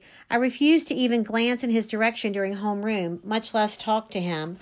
I quit buying candy at Mrs. Kostelnik's and instead walked home with Annette and her friends every day. I even started sitting with them at lunch, just in case Anthony got the bright idea to share sandwiches or something. Annette wasn't exactly thrilled by my presence. Can't you find your own friends, she complained. But she didn't tell me to get lost. She couldn't. I was family. As the days passed without any more Anthony incidents, I began to relax. Just like everyone else in my class, he had forgotten all about me. But one night just before supper, there was a knock at our front door. I answered to find him standing there. What are you doing here? I asked. I'm collecting for my paper route, he answered smoothly. You don't have a paper route. He lifted his eyebrows. How would you know? You never talked to me. And I'm not starting now. I tried to shut the door, but he stuck out his foot, stopping me. Wait, he said, his voice dead calm. I have to ask you a question. Does my jacket smell like smoke? As I shook my head, confused. Anthony pointed across the street. There's a fire over there. You better call the fire department. I looked. Sure enough, black smoke billowed out of the Santushi's garage. Fire, I shrieked, dashing into the living room. Ma, call the fire department. Ma came to the door, wiping her hands on a dish rag and grumbling. Honestly, Gina, if this is another one of your stories. Her voice trailed off at the sight of the flames now licking their way through the garage's tar paper roof. With a squeak, she dropped the rag and made a dash for the kitchen and the telephone. I turned back, but Anthony was gone. A cold, hard fear was growing in the pit of my stomach, a suspicion turning into knowledge too awful to put into words. Could Anthony have started that fire? It wasn't long before the entire neighborhood had left their suppers on the table to watch the firemen battle the flames. In the chaos, I saw Annette and Nick and Anthony. He stood mesmerized, the red and blue fire truck's lights flashing eerily across his face. It gave me a creepy feeling the way his eyes were so wide and glassy. He looked like a cat staring at a bird. The next afternoon during religion class, Sister Mary Eunice asked us to make a list of our sins. A written list, she said. Binders around the room snapped open as we reached for the notebook paper. The purpose of this exercise is to examine your conscience so you will be prepared for your next confession, she continued. Please be honest and earnest. I was just wondering if I could spruce up my list to make a better story by throwing in a plane crash or maybe a movie star when Anthony squeezed into the seat beside me. I'm here to confess my sins, he whispered. Glancing around to make sure no one else was looking, he dropped a sheet of paper into my open binder. In his recognizable block handwriting were written 3 little words. I did it. Underneath was a drawing of Our Lady of Mercy School. It was being eaten alive by flames. I thought I was actually going to scream. I put my fist in my mouth as if to shove it back, and then just coughed. Dry-mouthed, I reached for his paper. But Anthony snatched it back. No, no, no, he said, wiggling his finger. This is between me and God. And then he folded his confession and stuck it between the pages of his Bible. For the rest of the period, I sat frozen beside him, sick with the knowledge of what he had done, my heart and stomach crammed up into my throat. I had to tell someone. I had to tell Father Frank. When the bell rang, I bolted for the door. What's your hurry, Gina? Anthony called after me, taunting me. Stifling a cry, I fled. The hallway echoed with the slam of slamming lockers and kids shouting, call you later, or see you at baseball practice. I pushed my way toward the staircase. Annette and her friends were there waiting for me. I shoved past them. What's with you? Annette hollered after me. But I kept going, fighting my way down the crowded stairs and out the front door. Yes, thank God. Father Frank was there in his usual spot by the flagpole. Father, I cried, tears of relief filling my eyes. Father Frank. What is it? He asked. Gina, has something happened? Anthony Del Vecchio, I did it, I blurted as a river of happy, laughing students flowed around us. He set fire to Our Lady of Mercy. Then I launched into my story. But I hadn't gotten any farther than the part about Mrs. Kostelnik's matchbooks when Father Frank stopped me. What is our Lord's 9th commandment, Gina? He asked. What did that have to do with Anthony? I fumbled for a moment before answering, thou shalt not bear false witness against thy neighbor. That is correct, said Father Frank. And do you know what that commandment means, Gina? It means it is a mortal sin to tell lies. Sorry, I lost my page, guys. These untruths you are spreading about Anthony will result in your damnation unless you repent. But I'm not lying. Storytelling is lying. It's the same thing, replied Father Frank. He took my hands in his. You must ask God's forgiveness, Gina. You must confess. But, go home now, he said. Go home and reflect on your sin. I took a few stumbling steps, and then I stopped and pressed my palms to my flushed cheeks. Why wouldn't he believe me? Didn't he know I would never, ever make up a story about something this serious? Panic fluttered in my chest. What should I do? What should I do? Anthony was waiting for me at the corner. Go away. I pushed past him and hurried down the sidewalk. He hurried after me. Whirling, I cried, Why won't you leave me alone? Because, he replied calmly. Because why? Because you're the only person I can tell without getting in trouble, he said. I understood then. He needed an audience, someone to witness his deeds. If no one knew, then it was almost as if they had never happened. Stay away from me, I shouted, or I'll call the police. I ran, sobbing, all the way home. Gina, is that you? Ma called as I burst through the front door and flung myself into my bedroom. Gina? Leave me alone, I called back. I'm fine. Of course I wasn't, but if I told her what was happening, she probably wouldn't believe me either. I dropped onto the edge of my bed, gulping big mouthfuls of air. Hugging myself tightly, I rocked back and forth, until finally, slowly, the panic left. Still, a sense of dread remained. Anthony wasn't in homeroom the next morning. Looking at the empty seat across from me, I should have felt relief, but I didn't. Instead, I felt itchy and on edge. Halfway through the period, he appeared, making a big show of the Bible in his hand. Please excuse my tardiness, sister, he said as he slid into his chair, his face all false innocence. I was so busy memorizing my New Testament verses that I lost all track of time. Sister Mary Henry nodded understandingly. In her world, Anthony Del Vecchio could do no wrong. I watched him out of the corner of my eye as he smiled at some secret thought. The dimple in his cheek deepened. Minutes later, the classroom door began to clatter. Curious, Tommy DeLuca opened the door. Hey, there's smoke in the hallway, he hollered, just as a cloud of black smoke swirled into the classroom. Sister Mary Henry hurried over to where Tommy stood. Quickly, she slammed the door, but more smoke began seeping into the transom. Everyone looked nervously toward the teacher. Everyone, that is, but me. I slowly turned to Anthony, my eyes wide with horror. There was a moment, and then he winked. I leaped to my feet, the sudden movement knocking over my desk just as the fire alarm went off. Kids were scrambling now, bolting toward the classroom door. Years of fire drill practice instantly forgotten as the smoke of the room grew thicker and blacker. Get on your hands and knees, shouted Sister Mary Henry. Crawl out through the door, one after another. Everyone did as they were told. One by one, they disappeared into the churning darkness of the hallway. I raced to join them, but Anthony grabbed me. His strong arm held me back. Let me go, I twisted and struggled. Enjoy it, he shouted above the sounds of the fire. Enjoy it for one more minute. The room was growing hotter every second. The paint on the walls beginning to change from white to brown.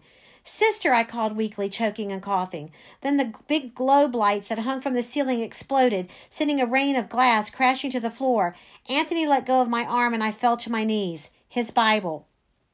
In the chaos, it had been knocked to the floor. Now I snatched it up, held it over my head as if I could provide some sort of heavenly protection against the fire.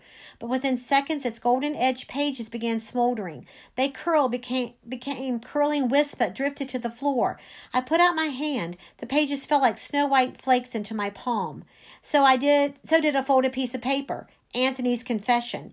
My fingers closed around it just as he grabbed my arm again, this time with less strength. He was making rasping, hacking sounds as he pulled me toward the windows. He wrestled one open and we hung our heads out, gulping the cold, fresh air.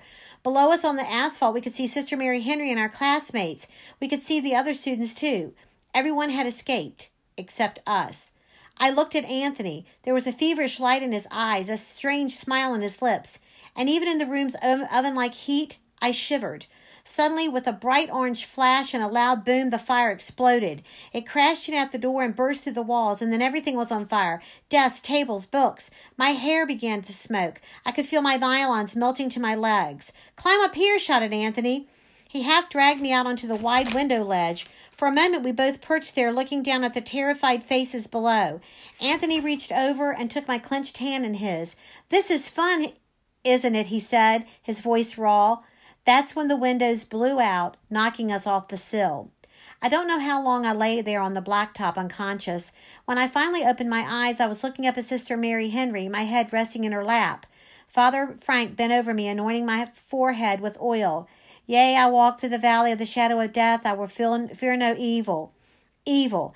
I moved my blistered lips, forced words up from my parched throat. "Anthony?" "He's alive," soothed Sister Mary Henry. Father Frank leaned in even closer. "Why, Gina?" he asked, his kind eyes probing mine. "Why did you do it?" "Anthony." A look of sadness washed over Father Frank's face. "Oh, Gina," he sighed. Slowly, my blackened fingers relaxed, revealing a folded paper, its edges burned, the paper that had fallen from Anthony's Bible. Sister Mary Henry took the paper and opened it. "I did it," she read aloud. She gasped, and I knew she recognized Anthony's handwriting. She turned to Father Frank and whispered something in his ear.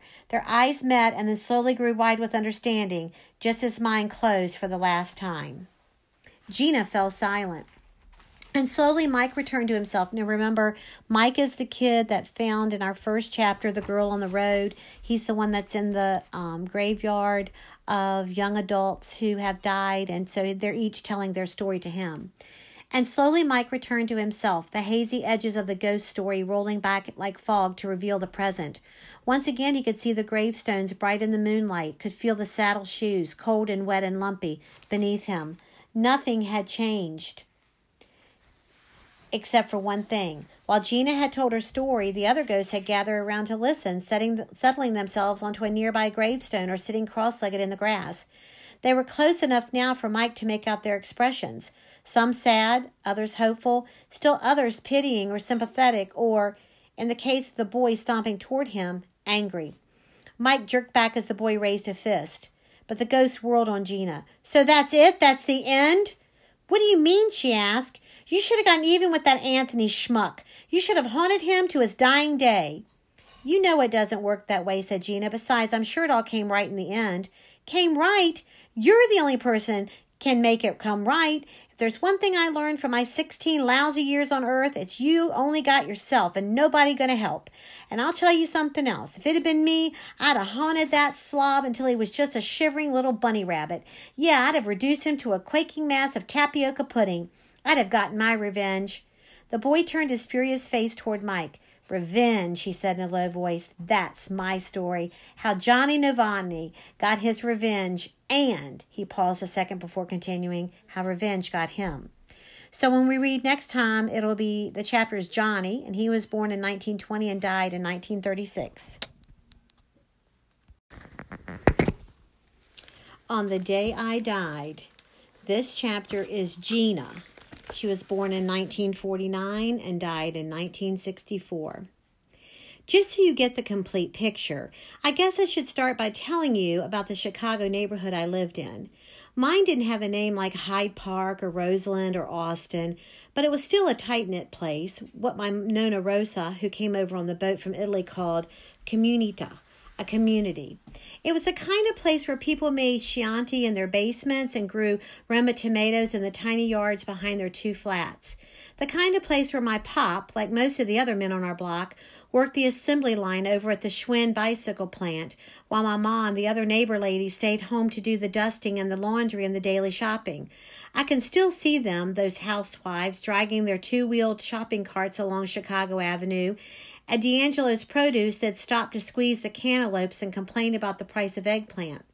Next door at Mr. Santalori's butcher shop, they'd gossip and haggle over the chops, hollering stuff like, "This time try giving me one that ain't all fat."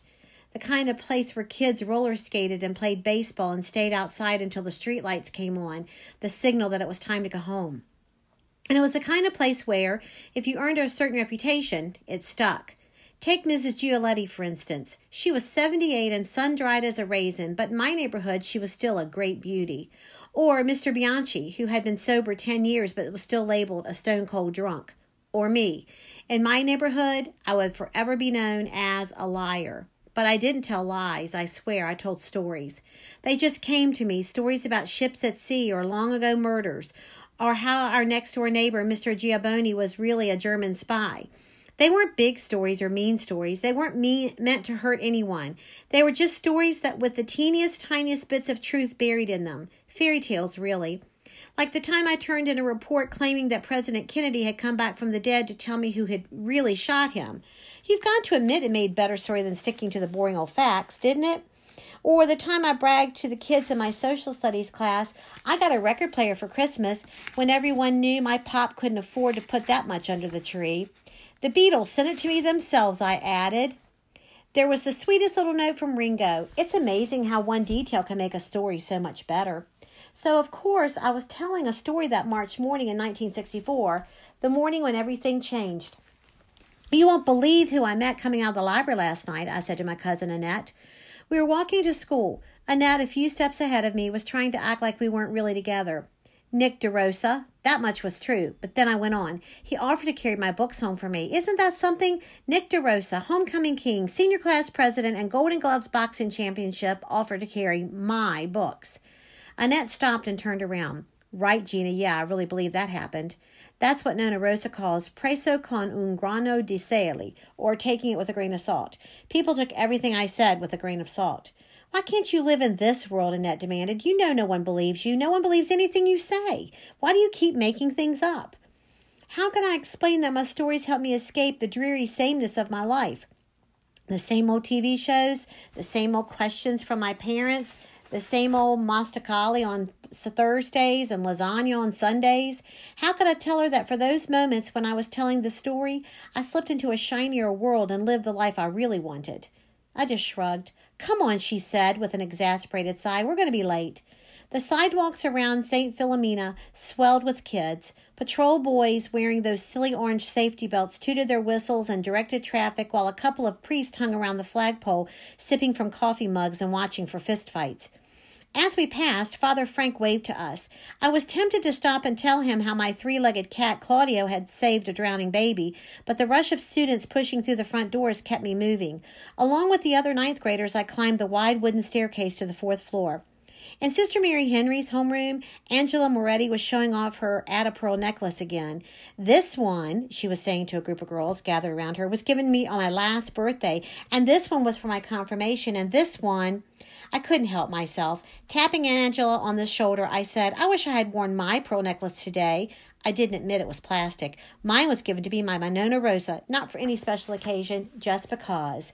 I paused, then, further inspired, I added, actually, to be accurate, I should say it was handed down to me since it's been in the family so long. Centuries, really. Ever since one of those old-time popes presented it to us back in the 1700s. Did you know that in Italy my family was royalty? Angela glared at me. Feeling good, I took my seat. That's when I noticed him, standing beside the blackboard. The new boy. Pulito com una nuova spina. Sorry about my Italian, guys. I'm not very good at this. That's what my Nonna Rosa would have said, neat as a new pin. Unlike the other boys in class, the new boy wore the white shirt of his school uniform carefully tucked into his blue trousers that were creased as sharp as a razor. His necktie was knotted perfectly, and his black leather shoes shone as if he had just rubbed them with Vaseline. He reminded me of one of those kids you'd see on the cover of Catholic Family magazine. Too good to be true. He looked right at me, and I knew he had overheard my story. Knew, too, from the way his ice-blue eyes narrowed that he was sizing me up. And then his lips twitched into a smirky sort of smile. Sister Mary Henry clapped her hands for attention. Class, she said, this is Anthony Del Vecchio. Anthony comes to us from Our Lady of Mercy School. The room buzzed. We all knew about Our Lady of Mercy. Just last week, the school had mysteriously caught fire in the middle of the night. Even though only the annex had burned, it was enough to close the school and scatter its students all across the diocese. Poor Anthony, I thought, it must be hard to lose your school. As he took the empty desk across from me, I smiled sympathetically at him. Liar, he said. His voice was soft and a little contemptuous.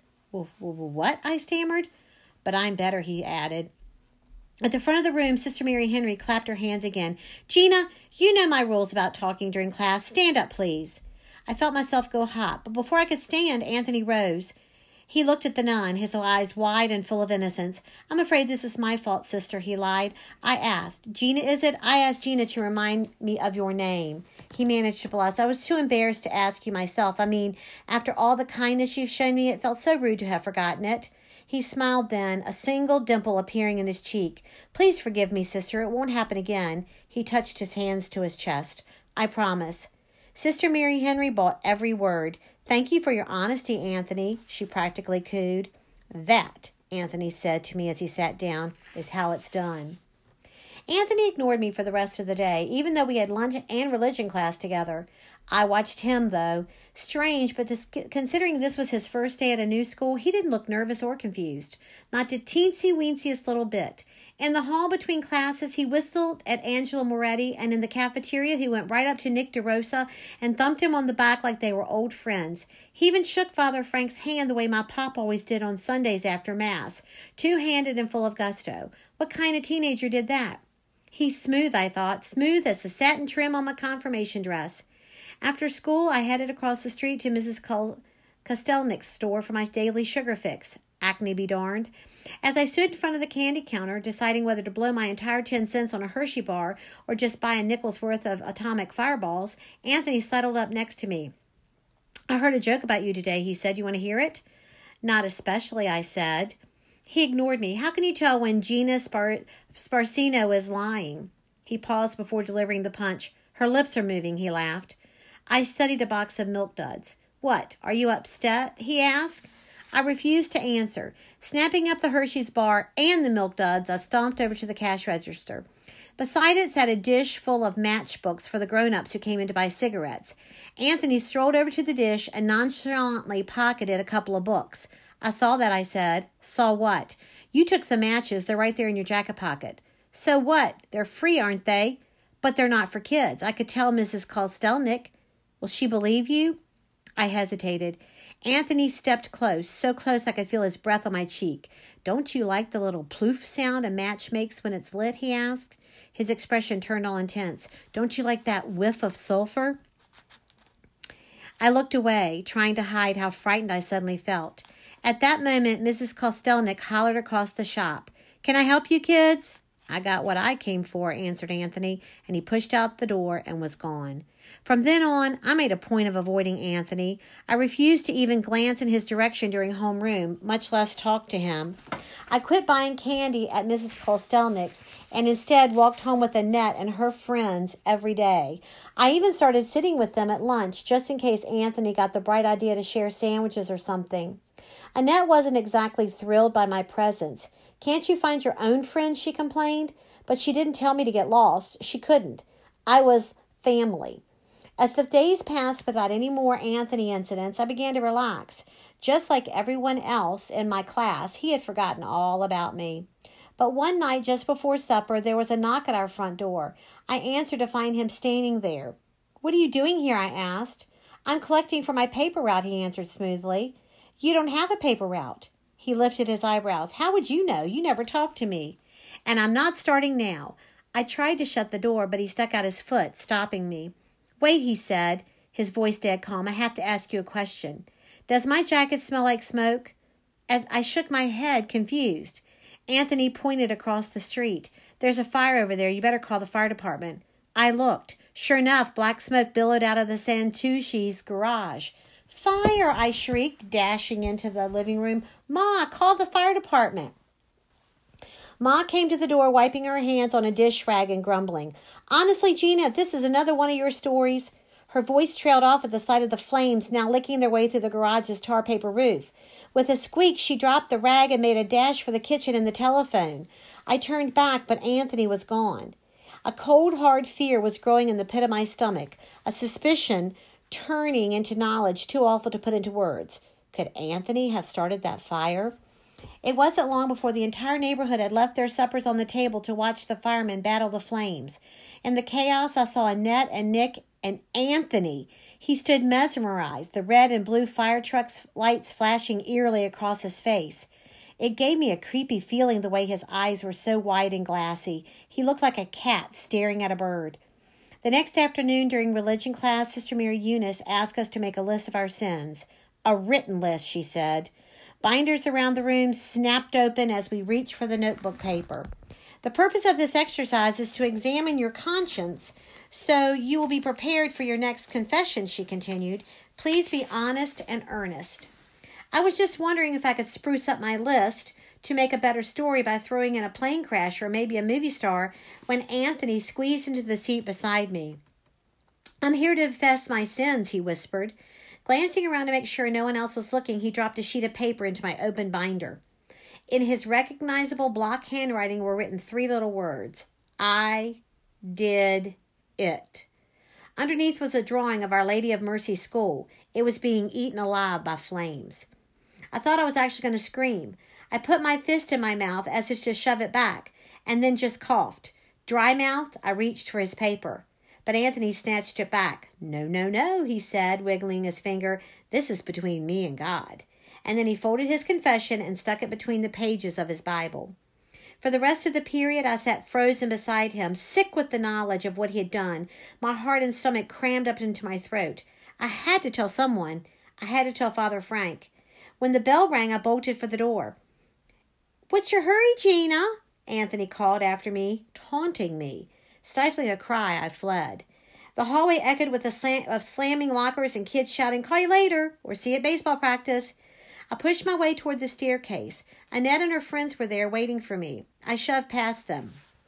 What's with you? Annette hollered after me. But I kept going, fighting my way down the crowded stairs and out the front door. Yes, thank God. Father Frank was there in his usual spot by the flagpole. Father, I cried, tears of relief filling my eyes. Father Frank. What is it? He asked. Gina, has something happened? Anthony Del Vecchio, I did it, I blurted as a river of happy, laughing students flowed around us. He set fire to Our Lady of Mercy. Then I launched into my story. But I hadn't gotten any farther than the part about Mrs. Kostelnik's matchbooks when Father Frank stopped me. What is our Lord's 9th commandment, Gina? He asked. What did that have to do with Anthony? I fumbled for a moment before answering, thou shalt not bear false witness against thy neighbor. That is correct, said Father Frank. And do you know what that commandment means, Gina? It means it is a mortal sin to tell lies. Sorry, I lost my page, guys. These untruths you are spreading about Anthony will result in your damnation unless you repent. But I'm not lying. Storytelling is lying. It's the same thing, replied Father Frank. He took my hands in his. You must ask God's forgiveness, Gina. You must confess. But, go home now, he said. Go home and reflect on your sin. I took a few stumbling steps, and then I stopped and pressed my palms to my flushed cheeks. Why wouldn't he believe me? Didn't he know I would never, ever make up a story about something this serious? Panic fluttered in my chest. What should I do? What should I do? Anthony was waiting for me at the corner. Go away. I pushed past him and hurried down the sidewalk. He hurried after me. Whirling, I cried, Why won't you leave me alone? Because, he replied calmly. Because why? Because you're the only person I can tell without getting in trouble, he said. I understood then. He needed an audience, someone to witness his deeds. If no one knew, then it was almost as if they had never happened. Stay away from me, I shouted, or I'll call the police. I ran, sobbing all the way home. Gina, is that you? Ma called as I burst through the front door and flung myself into my bedroom. Gina? Leave me alone, I called back. I'm fine. Of course I wasn't, but if I told her what was happening, she probably wouldn't believe me either. I dropped onto the edge of my bed, gulping big mouthfuls of air. Hugging myself tightly, I rocked back and forth, until finally, slowly, the panic left. Still, a sense of dread remained. Anthony wasn't in homeroom the next morning. Looking at the empty seat across from me, I should have felt relief, but I didn't. Instead, I felt itchy and on edge. Halfway through the period, he appeared, making a big show of the Bible in his hand. Please excuse my tardiness, sister, he said as he slid into his chair, his face all false innocence. I was so busy memorizing my New Testament verses that I lost all track of time. Sister Mary Henry nodded understandingly. In her world, Anthony Del Vecchio could do no wrong. I watched him out of the corner of my eye as he smiled at some secret thought. The dimple in his cheek deepened. Minutes later, the classroom door began to clatter. Curious, Tommy DeLuca opened the door. "Hey, there's smoke in the hallway," he hollered, just as a cloud of black smoke swirled into the classroom. Sister Mary Henry hurried over to where Tommy stood. Quickly, she slammed the door, but more smoke began seeping into the transom. Everyone looked nervously toward the teacher. Everyone, that is, but me. I slowly turned to Anthony, my eyes wide with horror. There was a moment, and then he winked. I leaped to my feet, the sudden movement knocking over my desk just as the fire alarm went off. Kids were scrambling now, bolting toward the classroom door. Years of fire drill practice instantly forgotten as the smoke of the room grew thicker and blacker. "Get on your hands and knees," shouted Sister Mary Henry. "Crawl out through the door, one after another." Everyone did as they were told. One by one, they disappeared into the churning darkness of the hallway. I raced to join them, but Anthony grabbed me. His strong arm held me back. "Let me go," I twisted and struggled. "Enjoy it," he shouted above the sounds of the fire. "Enjoy it for one more minute." The room was growing hotter every second, the paint on the walls beginning to change from white to brown. "Sister," I called weakly, choking and coughing. Then the big globe lights that hung from the ceiling exploded, sending a rain of glass crashing to the floor. Anthony let go of my arm and I fell to my knees. His Bible. In the chaos, it had been knocked to the floor. Now I snatched it up, held it over my head as if I could provide some sort of heavenly protection against the fire. But within seconds, its golden-edged pages began smoldering. They became curling wisps that drifted to the floor. I put out my hand. The pages fell like snow-white flakes into my palm. So did a folded piece of paper. Anthony's confession. My fingers closed around it just as he grabbed my arm again, this time with less strength. He was making rasping, hacking sounds as he pulled me toward the windows. He wrestled one open and we hung our heads out, gulping the cold, fresh air. Below us on the asphalt, we could see Sister Mary Henry and our classmates. We could see the other students, too. Everyone had escaped, except us. I looked at Anthony. There was a feverish light in his eyes, a strange smile on his lips. And even in the room's oven-like heat, I shivered. Suddenly, with a bright orange flash and a loud boom, the fire exploded. It crashed in at the door and burst through the walls, and then everything was on fire. Desks, tables, books. My hair began to smoke. I could feel my nylons melting to my legs. "Climb up here," shouted Anthony. He half dragged me out onto the wide window ledge. For a moment, we both perched there, looking down at the terrified faces below. Anthony reached over and took my clenched hand in his. "This is fun, isn't it?" he said, his voice raw. That's when the windows blew out, knocking us off the sill. I don't know how long I lay there on the blacktop unconscious. When I finally opened my eyes, I was looking up at Sister Mary Henry, my head resting in her lap. Father Frank bent over me, anointing my forehead with oil. "Yea, I walk through the valley of the shadow of death. I will fear no evil." Evil. I moved my blistered lips, forced words up from my parched throat. "Anthony?" "He's alive," soothed Sister Mary Henry. Father Frank leaned in even closer. "Why, Gina?" he asked, his kind eyes probing mine. "Why did you do it?" "Anthony." A look of sadness washed over Father Frank's face. "Oh, Gina," he sighed. Slowly, my blackened fingers relaxed, revealing a folded paper, its edges burned, the paper that had fallen from Anthony's Bible. Sister Mary Henry took the paper and opened it. "I did it," she read aloud. She gasped, and I knew she recognized Anthony's handwriting. She turned to Father Frank and whispered something in his ear. Their eyes met and then slowly grew wide with understanding, just as mine closed for the last time. Gina fell silent. And slowly Mike returned to himself. Now remember, Mike is the kid that found in our first chapter the girl on the road. He's the one that's in the graveyard of young adults who have died, and so they're each telling their story to him. And slowly Mike returned to himself, the hazy edges of the ghost story rolling back like fog to reveal the present. Once again he could see the gravestones bright in the moonlight, could feel the saddle shoes, cold and wet and lumpy, beneath him. Nothing had changed, except for one thing. While Gina had told her story, the other ghosts had gathered around to listen, settling themselves onto a nearby gravestone or sitting cross-legged in the grass. They were close enough now for Mike to make out their expressions.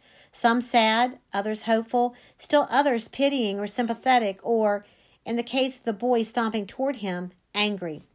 Mike jerked back as the boy raised a fist. But the ghost whirled on Gina. "So that's it? That's the end?" "What do you mean?" she asked. "You should have gotten even with that Anthony schmuck. You should have haunted him to his dying day." You know it doesn't work that way, said Gina. Besides, I'm sure it all came right in the end. Came right? You're the only person can make it come right. If there's one thing I learned from my 16 lousy years on Earth, it's you only got yourself and nobody gonna help.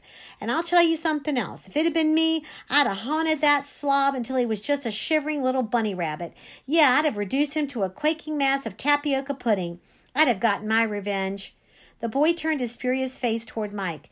Revenge, he said in a low voice. That's my story. How Johnny Novotny got his revenge, and, he paused a second before continuing, how revenge got him. So when we read next time, it'll be, the chapter is Johnny, and he was born in 1920 and died in 1936. On the Day I Died. This chapter is Gina. She was born in 1949 and died in 1964. Just so you get the complete picture, I guess I should start by telling you about the Chicago neighborhood I lived in. Mine didn't have a name like Hyde Park or Roseland or Austin, but it was still a tight-knit place, what my Nonna Rosa, who came over on the boat from Italy, called comunità, a community. It was the kind of place where people made Chianti in their basements and grew Roma tomatoes in the tiny yards behind their two flats. The kind of place where my pop, like most of the other men on our block, worked the assembly line over at the Schwinn bicycle plant, while my mom, the other neighbor lady, stayed home to do the dusting and the laundry and the daily shopping. I can still see them, those housewives, dragging their two-wheeled shopping carts along Chicago Avenue, at D'Angelo's Produce that stopped to squeeze the cantaloupes and complain about the price of eggplant. Next door at Mr. Santalori's butcher shop, they'd gossip and haggle over the chops, hollering stuff like, "This time try giving me one that ain't all fat." The kind of place where kids roller skated and played baseball and stayed outside until the streetlights came on, the signal that it was time to go home. And it was the kind of place where, if you earned a certain reputation, it stuck. Take Mrs. Gioletti, for instance. She was 78 and sun-dried as a raisin, but in my neighborhood she was still a great beauty. Or Mr. Bianchi, who had been sober 10 years but was still labeled a stone-cold drunk. Or me. In my neighborhood, I would forever be known as a liar. But I didn't tell lies, I swear. I told stories. They just came to me, stories about ships at sea or long-ago murders, or how our next-door neighbor, Mr. Giaboni, was really a German spy. They weren't big stories or mean stories. They weren't meant to hurt anyone. They were just stories that with the teeniest, tiniest bits of truth buried in them. Fairy tales, really. Like the time I turned in a report claiming that President Kennedy had come back from the dead to tell me who had really shot him. You've got to admit it made better story than sticking to the boring old facts, didn't it? Or the time I bragged to the kids in my social studies class, I got a record player for Christmas when everyone knew my pop couldn't afford to put that much under the tree. The Beatles sent it to me themselves, I added. There was the sweetest little note from Ringo. It's amazing how one detail can make a story so much better. So, of course, I was telling a story that March morning in 1964, the morning when everything changed. "You won't believe who I met coming out of the library last night," I said to my cousin Annette. We were walking to school. Annette, a few steps ahead of me, was trying to act like we weren't really together. Nick DeRosa. That much was true, but then I went on. He offered to carry my books home for me. Isn't that something? Nick DeRosa, homecoming king, senior class president, and Golden Gloves boxing championship offered to carry my books. Annette stopped and turned around. Right, Gina, yeah, I really believe that happened. That's what Nonna Rosa calls preso con un grano di sale, or taking it with a grain of salt. People took everything I said with a grain of salt. Why can't you live in this world? Annette demanded. You know no one believes you. No one believes anything you say. Why do you keep making things up? How can I explain that my stories help me escape the dreary sameness of my life? The same old TV shows, the same old questions from my parents, the same old masticali on Thursdays and lasagna on Sundays. How could I tell her that for those moments when I was telling the story, I slipped into a shinier world and lived the life I really wanted? I just shrugged. "Come on," she said with an exasperated sigh. "We're going to be late." The sidewalks around St. Philomena swelled with kids. Patrol boys wearing those silly orange safety belts tooted their whistles and directed traffic while a couple of priests hung around the flagpole, sipping from coffee mugs and watching for fistfights. As we passed, Father Frank waved to us. I was tempted to stop and tell him how my three-legged cat Claudio had saved a drowning baby, but the rush of students pushing through the front doors kept me moving. Along with the other ninth graders, I climbed the wide wooden staircase to the fourth floor. In Sister Mary Henry's homeroom, Angela Moretti was showing off her Ada Pearl necklace again. This one, she was saying to a group of girls gathered around her, was given me on my last birthday, and this one was for my confirmation, and this one... I couldn't help myself. Tapping Angela on the shoulder, I said, I wish I had worn my pearl necklace today. I didn't admit it was plastic. Mine was given to be my Nona Rosa, not for any special occasion, just because. I paused, then, further inspired, I added, actually, to be accurate, I should say it was handed down to me since it's been in the family so long. Centuries, really. Ever since one of those old-time popes presented it to us back in the 1700s. Did you know that in Italy my family was royalty? Angela glared at me. Feeling good, I took my seat. That's when I noticed him, standing beside the blackboard. The new boy. Pulito come una nuova spina. Sorry about my Italian, guys. I'm not very good at this. That's what my Nona Rosa would have said, neat as a new pin. Unlike the other boys in class, the new boy wore the white shirt of his school uniform carefully tucked into his blue trousers that were creased as sharp as a razor. His necktie was knotted perfectly, and his black leather shoes shone as if he had just rubbed them with Vaseline. He reminded me of one of those kids you'd see on the cover of Catholic Family magazine. Too good to be true. He looked right at me, and I knew he had overheard my story. Knew, too, from the way his ice-blue eyes narrowed that he was sizing me up. And then his lips twitched into a smirky sort of smile. Sister Mary Henry clapped her hands for attention. Class, she said, this is Anthony Del Vecchio. Anthony comes to us from Our Lady of Mercy School. The room buzzed. We all knew about Our Lady of Mercy. Just last week, the school had mysteriously caught fire in the middle of the night. Even though only the annex had burned, it was enough to close the school and scatter its students all across the diocese. Poor Anthony, I thought, it must be hard to lose your school. As he took the empty desk across from me, I smiled sympathetically at him. Liar, he said. His voice was soft and a little contemptuous. What? I stammered. But I'm better, he added. At the front of the room, Sister Mary Henry clapped her hands again. Gina, you know my rules about talking during class. Stand up, please. I felt myself go hot, but before I could stand, Anthony rose. He looked at the nun, his eyes wide and full of innocence. I'm afraid this is my fault, sister, he lied. I asked. Gina, is it? I asked Gina to remind me of your name. He managed to blush. I was too embarrassed to ask you myself. I mean, after all the kindness you've shown me, it felt so rude to have forgotten it. He smiled then, a single dimple appearing in his cheek. Please forgive me, sister. It won't happen again. He touched his hands to his chest. I promise. Sister Mary Henry bought every word. Thank you for your honesty, Anthony, she practically cooed. That, Anthony said to me as he sat down, is how it's done.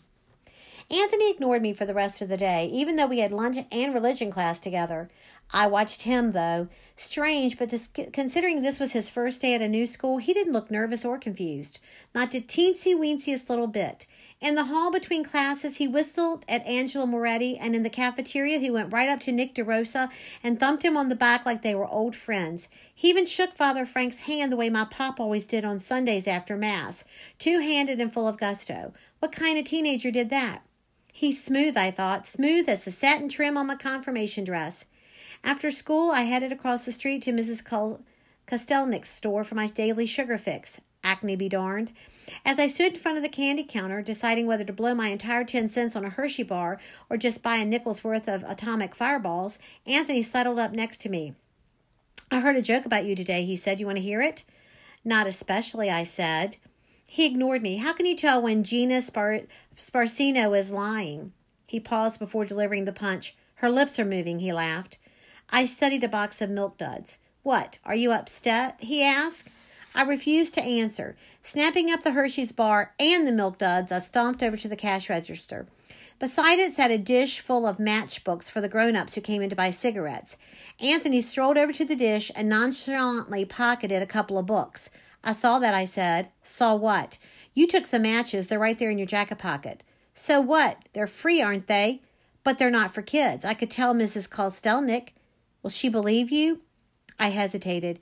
Anthony stepped close, so close I could feel his breath on my cheek. "Don't you like the little ploof sound a match makes when it's lit?" he asked. His expression turned all intense. "Don't you like that whiff of sulfur?" I looked away, trying to hide how frightened I suddenly felt. At that moment, Mrs. Kostelnik hollered across the shop. "Can I help you, kids?" "I got what I came for," answered Anthony, and he pushed out the door and was gone. From then on, I made a point of avoiding Anthony. I refused to even glance in his direction during homeroom, much less talk to him. I quit buying candy at Mrs. Kostelnik's and instead walked home with Annette and her friends every day. I even started sitting with them at lunch, just in case Anthony got the bright idea to share sandwiches or something. Annette wasn't exactly thrilled by my presence. "Can't you find your own friends?" she complained. But she didn't tell me to get lost. She couldn't. I was family. As the days passed without any more Anthony incidents, I began to relax. Just like everyone else in my class, he had forgotten all about me. But one night just before supper, there was a knock at our front door. I answered to find him standing there. "What are you doing here?" I asked. "I'm collecting for my paper route," he answered smoothly. "You don't have a paper route." He lifted his eyebrows. "How would you know? You never talked to me." "And I'm not starting now." I tried to shut the door, but he stuck out his foot, stopping me. "Wait," he said, his voice dead calm. "I have to ask you a question. Does my jacket smell like smoke?" As I shook my head, confused. Anthony pointed across the street. "There's a fire over there. You better call the fire department." I looked. Sure enough, black smoke billowed out of the Santucci's garage. "Fire!" I shrieked, dashing into the living room. "Ma, call the fire department." Ma came to the door, wiping her hands on a dish rag and grumbling. "Honestly, Gina, if this is another one of your stories..." Her voice trailed off at the sight of the flames now licking their way through the garage's tar paper roof. With a squeak, she dropped the rag and made a dash for the kitchen and the telephone. I turned back, but Anthony was gone. A cold, hard fear was growing in the pit of my stomach, a suspicion turning into knowledge too awful to put into words. Could Anthony have started that fire? It wasn't long before the entire neighborhood had left their suppers on the table to watch the firemen battle the flames. In the chaos, I saw Annette and Nick and Anthony. He stood mesmerized, the red and blue fire truck's lights flashing eerily across his face. It gave me a creepy feeling the way his eyes were so wide and glassy. He looked like a cat staring at a bird. The next afternoon during religion class, Sister Mary Eunice asked us to make a list of our sins. "A written list," she said. Binders around the room snapped open as we reached for the notebook paper. "The purpose of this exercise is to examine your conscience so you will be prepared for your next confession," she continued. "Please be honest and earnest." I was just wondering if I could spruce up my list to make a better story by throwing in a plane crash or maybe a movie star when Anthony squeezed into the seat beside me. "I'm here to confess my sins," he whispered. Glancing around to make sure no one else was looking, he dropped a sheet of paper into my open binder. In his recognizable block handwriting were written 3 little words. "I did it." Underneath was a drawing of Our Lady of Mercy School. It was being eaten alive by flames. I thought I was actually going to scream. I put my fist in my mouth as if to shove it back, and then just coughed. Dry-mouthed, I reached for his paper. But Anthony snatched it back. "No, no, no," he said, wiggling his finger. "This is between me and God." And then he folded his confession and stuck it between the pages of his Bible. For the rest of the period, I sat frozen beside him, sick with the knowledge of what he had done, my heart and stomach crammed up into my throat. I had to tell someone. I had to tell Father Frank. When the bell rang, I bolted for the door. "What's your hurry, Gina?" Anthony called after me, taunting me. Stifling a cry, I fled. The hallway echoed with the slam of slamming lockers and kids shouting, "Call you later," or "See you at baseball practice." I pushed my way toward the staircase. Annette and her friends were there waiting for me. I shoved past them. "What's with you?" Annette hollered after me. But I kept going, fighting my way down the crowded stairs and out the front door. Yes, thank God. Father Frank was there in his usual spot by the flagpole. "Father!" I cried, tears of relief filling my eyes. "Father Frank!" "What is it?" he asked. "Gina, has something happened?" "Anthony Del Vecchio, I did it," I blurted as a river of happy, laughing students flowed around us. "He set fire to Our Lady of Mercy." Then I launched into my story. But I hadn't gotten any farther than the part about Mrs. Kostelnik's matchbooks when Father Frank stopped me. "What is our Lord's 9th commandment, Gina?" he asked. What did that have to do with Anthony? I fumbled for a moment before answering, thou shalt not bear false witness against thy neighbor. That is correct, said Father Frank. And do you know what that commandment means, Gina? It means it is a mortal sin to tell lies. Sorry, I lost my page, guys. These untruths you are spreading about Anthony will result in your damnation unless you repent. But I'm not lying. Storytelling is lying. It's the same thing, replied Father Frank. He took my hands in his. You must ask God's forgiveness, Gina. You must confess. But, go home now, he said. Go home and reflect on your sin. I took a few stumbling steps, and then I stopped and pressed my palms to my flushed cheeks. Why wouldn't he believe me? Didn't he know I would never, ever make up a story about something this serious? Panic fluttered in my chest. What should I do? What should I do? Anthony was waiting for me at the corner. Go away. I pushed past him and hurried down the sidewalk. He hurried after me. Whirling, I cried, Why won't you leave me alone? Because, he replied calmly. Because why? Because you're the only person I can tell without getting in trouble, he said. I understood then. He needed an audience, someone to witness his deeds. If no one knew, then it was almost as if they had never happened. Stay away from me, I shouted, or I'll call the police. I ran, sobbing, all the way home. Gina, is that you? Ma called as I burst through the front door and flung myself into my bedroom. Gina? Leave me alone, I called back. I'm fine. Of course I wasn't, but if I told her what was happening, she probably wouldn't believe me either. I dropped onto the edge of my bed, gulping big mouthfuls of air. Hugging myself tightly, I rocked back and forth, until finally, slowly, the panic left. Still, a sense of dread remained. Anthony wasn't in homeroom the next morning. Looking at the empty seat across from me, I should have felt relief, but I didn't. Instead, I felt itchy and on edge. Halfway through the period, he appeared, making a big show of the Bible in his hand. Please excuse my tardiness, sister, he said as he slid into his chair, his face all false innocence. I was so busy memorizing my New Testament verses that I lost all track of time.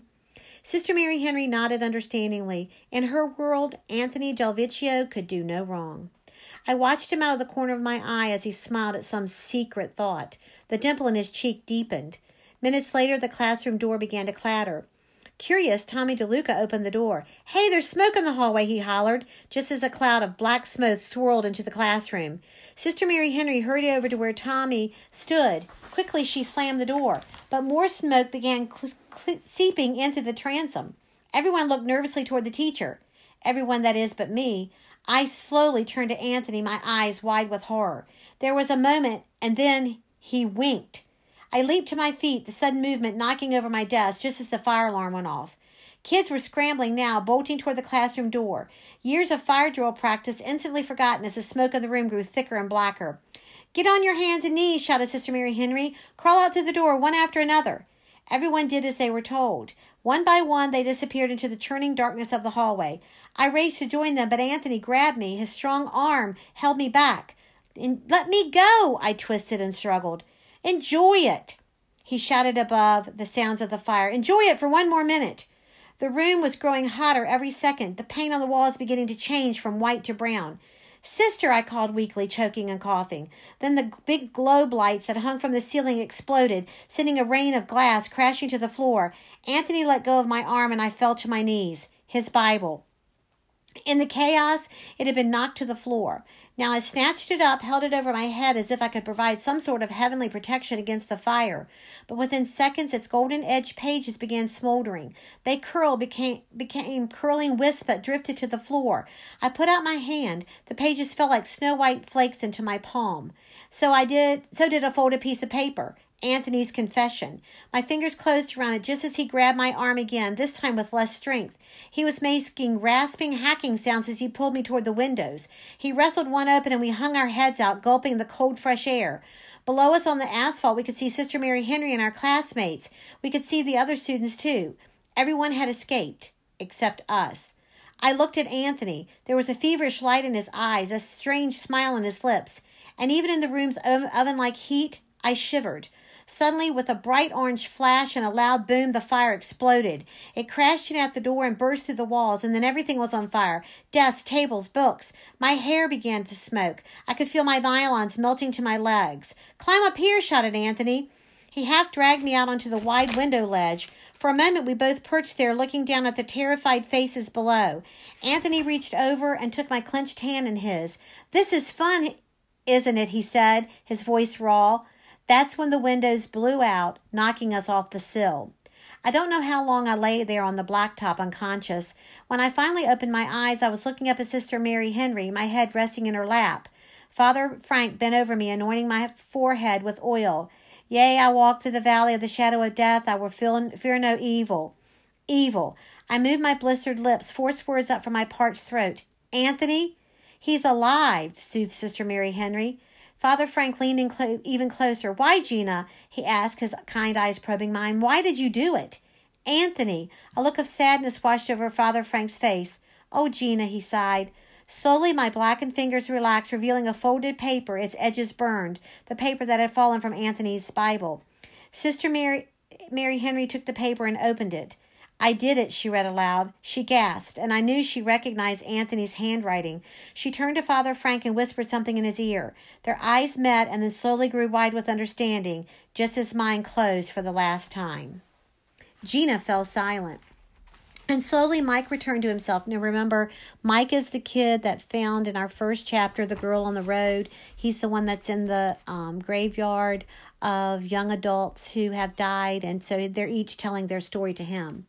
And slowly Mike returned to himself, the hazy edges of the ghost story rolling back like fog to reveal the present. Once again he could see the gravestones bright in the moonlight, could feel the saddle shoes, cold and wet and lumpy, beneath him. Nothing had changed. Except for one thing. While Gina had told her story, the other ghosts had gathered around to listen, settling themselves onto a nearby gravestone or sitting cross-legged in the grass. They were close enough now for Mike to make out their expressions. Some sad, others hopeful, still others pitying or sympathetic, or, in the case of the boy stomping toward him, angry. Mike jerked back as the boy raised a fist. But the ghost whirled on Gina. "So that's it? That's the end?" "What do you mean?" she asked. "You should have gotten even with that Anthony schmuck. You should have haunted him to his dying day." "You know it doesn't work that way," said Gina. "Besides, I'm sure it all came right in the end." "Came right? You're the only person can make it come right. If there's one thing I learned from my 16 lousy years on Earth, it's you only got yourself and nobody gonna help. And I'll tell you something else. If it had been me, I'd have haunted that slob until he was just a shivering little bunny rabbit. Yeah, I'd have reduced him to a quaking mass of tapioca pudding. I'd have gotten my revenge." The boy turned his furious face toward Mike. "Revenge," he said in a low voice. "That's my story. How Johnny Novotny got his revenge, and," he paused a second before continuing, "how revenge got him."